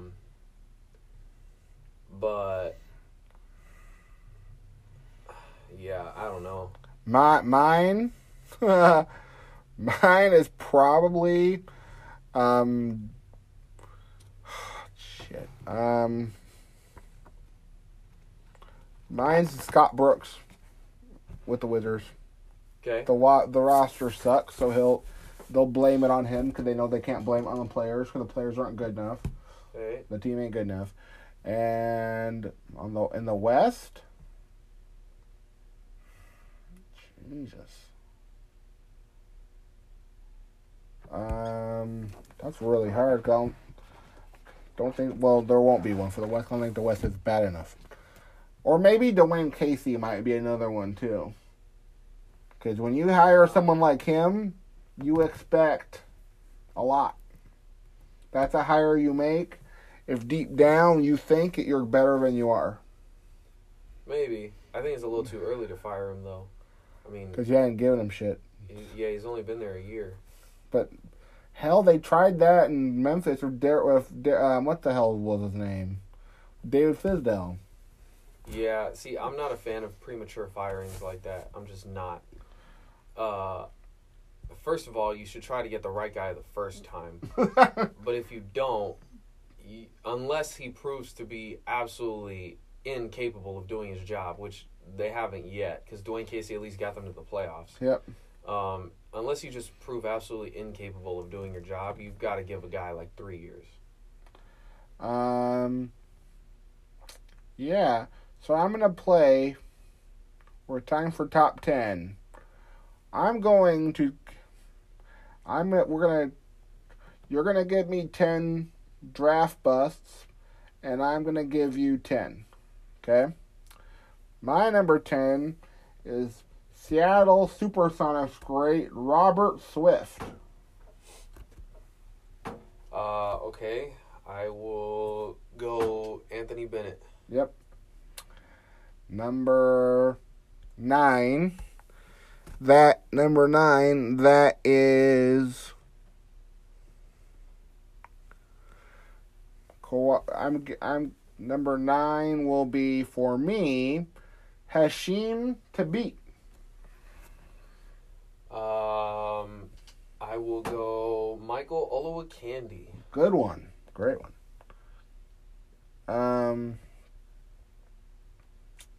Number 8 for me is Adam Morrison. Fair. I will go with... They can still be in the league, just so you know.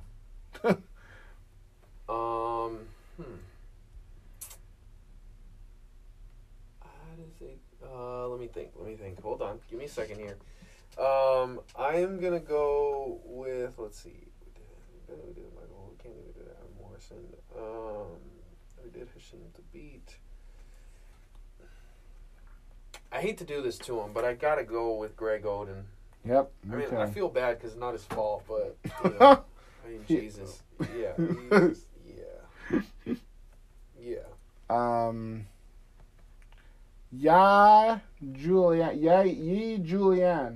Julian is my number 6. Yeah. Okay, all right. That's my number 7. Number 6. Kwame Brown. Yeah. Mine number. We're at 5 now. Okay. Mine is Stromile Swift.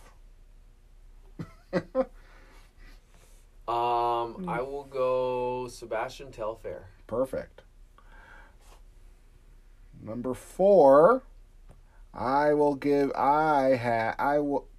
will be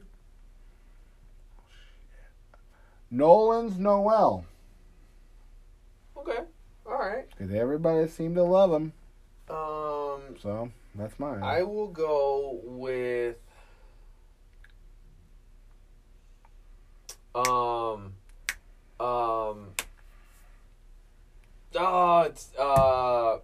he got picked ahead of Michael Jordan. Sam Bowie. Yes, Sam Bowie. Absolutely. Okay. Mine is number 3. Darko Milicic. He was going to be my number 1. That's good.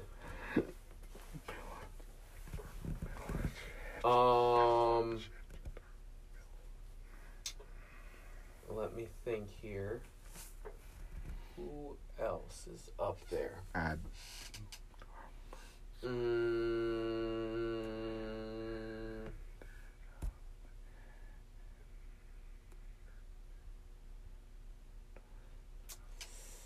I gotta go with.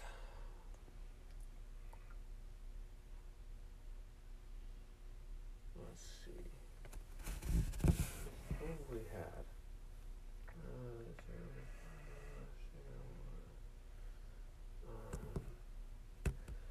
Man, another one that I hate to do it to him because he actually hasn't even had a chance to play. But Michael Porter Jr. I mean. The guy man. He hasn't played at all. Like, I just think by default, if you haven't played, you have to be a bust. Because somebody picked you, and you haven't played a single game yet. Do you think we'll see him on the court this year? Yeah, I'm just scared of how little we'll see him on the court. Like, what's he going to be healthy for? Like, a couple games? So we're at number 3 now, right? Yeah. Okay. So mine is Jarrell Okafor. And everybody thought he'd be great. And I don't see it. So that's it. Well, I'm willing to call him a bust. Well, I am, because if you're picked like in the top 5, let alone the top 2, I would think you would be somewhat decent. Michael Kidd-Gilchrist. Oh, yeah. So my number 2, you're going to laugh at me, but my number 2 are the Harrison twins. Both of them? Oh, yeah. Because everybody, thought, that they were going to be the next big thing, and didn't work. Okay, all right.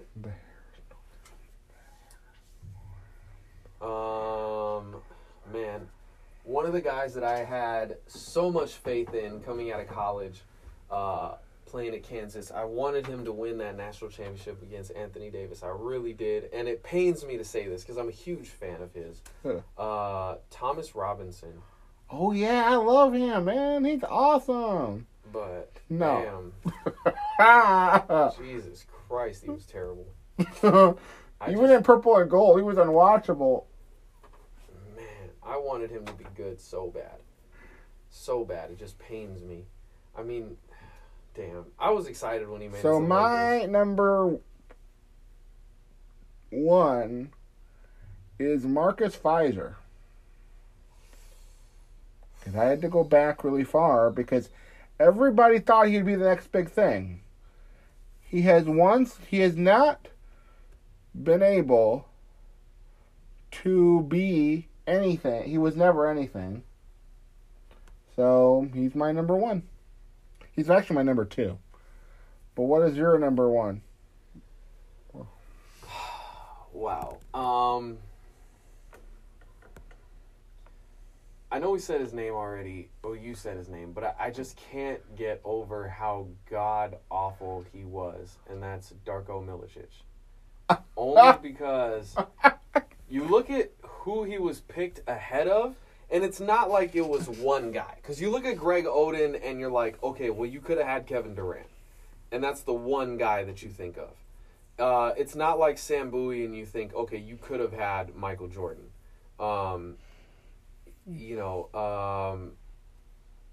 But you look at Darko, and it's like, okay, yeah, you couldn't have had LeBron because he was number one, and Darko was number two.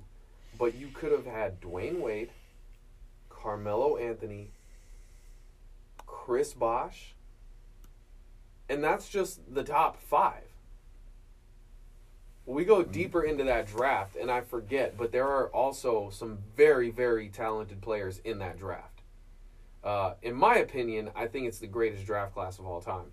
I think it's close, but I think they are the greatest draft class of all time.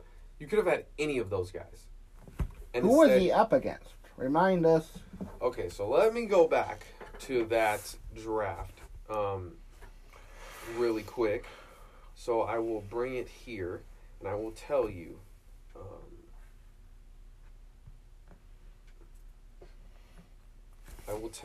who we are looking at.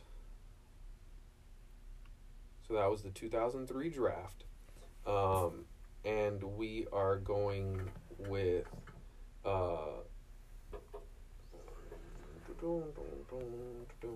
Okay, so obviously we know LeBron is off the table. But you could have had Carmelo. You could have had Chris Bosh. Oh. You could have had Dwayne Wade. Honestly, you could have had Chris Kaman, who was a much better player than anything Darko ever was. And you know what I mean? He wasn't terrible. No, he was great. No. I would much rather have Chris Kaman over Darko. Jesus. Let's see. Who else? TJ Ford didn't really pan out. No. Neither did Kirk Heinrich, although I'd still have either one of those Kirk guys. Heinrich over. Oh, Jesus, yeah. You could have had David West, who I would much rather have had over Darko Milicic. Let's see, who else? Was it? This wasn't LeBron's draft, was it? Yeah, it was. Oh, it was, yeah. Yeah, he was number one. Jesus. Ironically enough, Luke Walton, number 32. No wonder why LeBron didn't trust him. I'm just kidding. I mean, it makes sense. Yeah. Let's see. Mo Williams was in the same draft class. I would have much rather had Mo Williams. Mo was great. Mo was great with the Clippers. Their 3-pointers were deadly. Kyle Korver. Damn.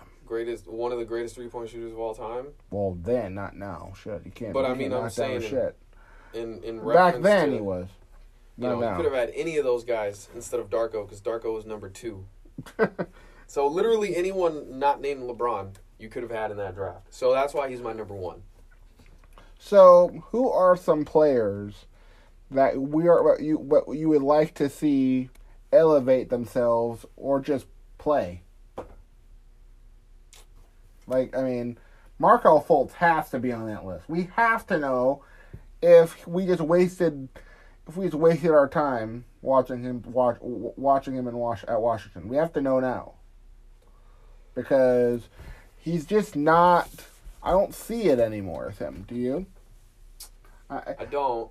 Because he doesn't have a jump shot. Doesn't have nothing. Like, I don't know what you get.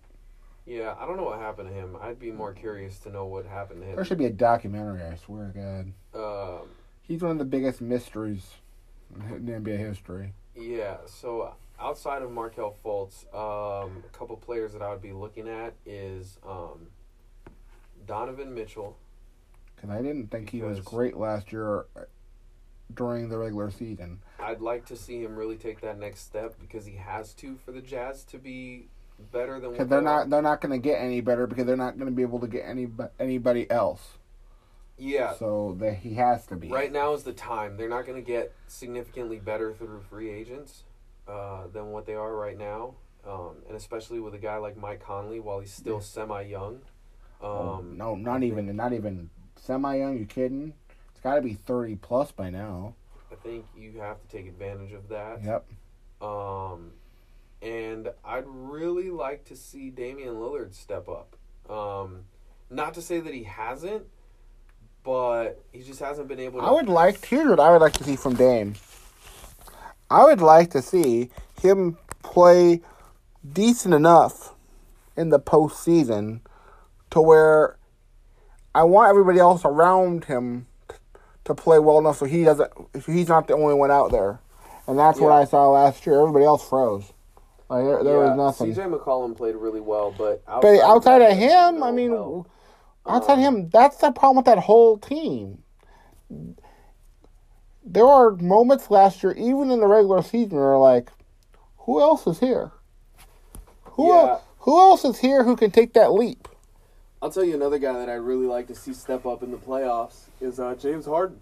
Oh, yeah. I would love to see. Here's what I want to see. I want to see James Harden put up 40 in a playoff game. Maybe plus. Because I feel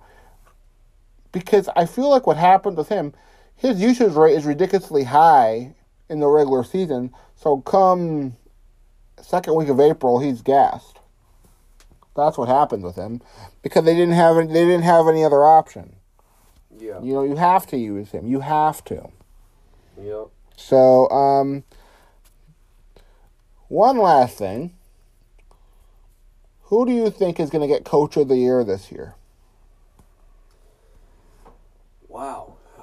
Coach of the Year? Man, that's so tough.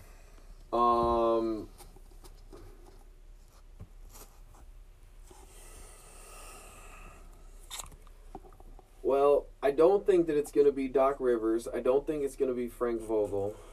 I don't think it'll be Mike Malone.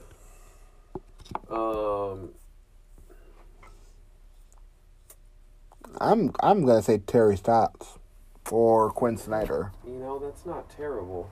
Because if you look at those rosters, those will at least give me a shot. Because quite frankly, it's either that or does Bud get it again? No. I'm not a Brett Brown fan. I think he's a phony, but... One, I don't think you get it 2 years in a row. No. Two... Was Brett Brown 2 years in a row? No. I'm talking about... Bud. Yeah. Bud, okay. Two, I was thinking about saying Brett Brown, but I think... He's a phony, though, right? I mean, I think he's a phony, to be honest. Well... Whether he is or isn't, I think that voters would look at it and they would say, okay, well, Philadelphia was expected to make it to the Eastern Conference Finals because the East sucks and they're a good team. So I don't know that, literally short of him, well, they don't even take playoffs into account, so it doesn't matter. But short of him winning the NBA Finals, I don't see what he could accomplish that would make voters say, oh, there were Sixers people overachieved. At the end, after they got eliminated, there were people out there who thought that he was going to get fired. Like there were people who believed that.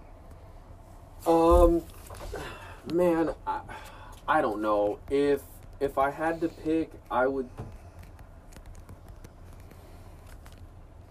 Oh, it's so tough. So tough. I'm gonna go out on a limb and I'm gonna say Steve Kerr gets it. And I'm gonna say Steve Kerr gets it because I think he'll actually have to coach this year. Right. I think we'll actually see if he's actually as good as people believe or not. I think he's going to get it. And I think he's going to get it because, one, this Warriors roster is completely decimated. They have no Clay. They lost Kevin Durant. They have no Iggy. We can't. No Iguodala. No Sean Livingston. But I could have told you that Livingston was going to retire. I could have told you that. But the point is they don't have him, and Draymond Green completely overrated, and even if you don't think he's overrated, he's a shell of what he used to be. So really, it's Steph Curry by himself with some help from D'Angelo Russell for the first 6 months For what the of hell that's worth. So, Because I'm not a D'Lo fan at all. yeah. So, that's it for this week. See you next week.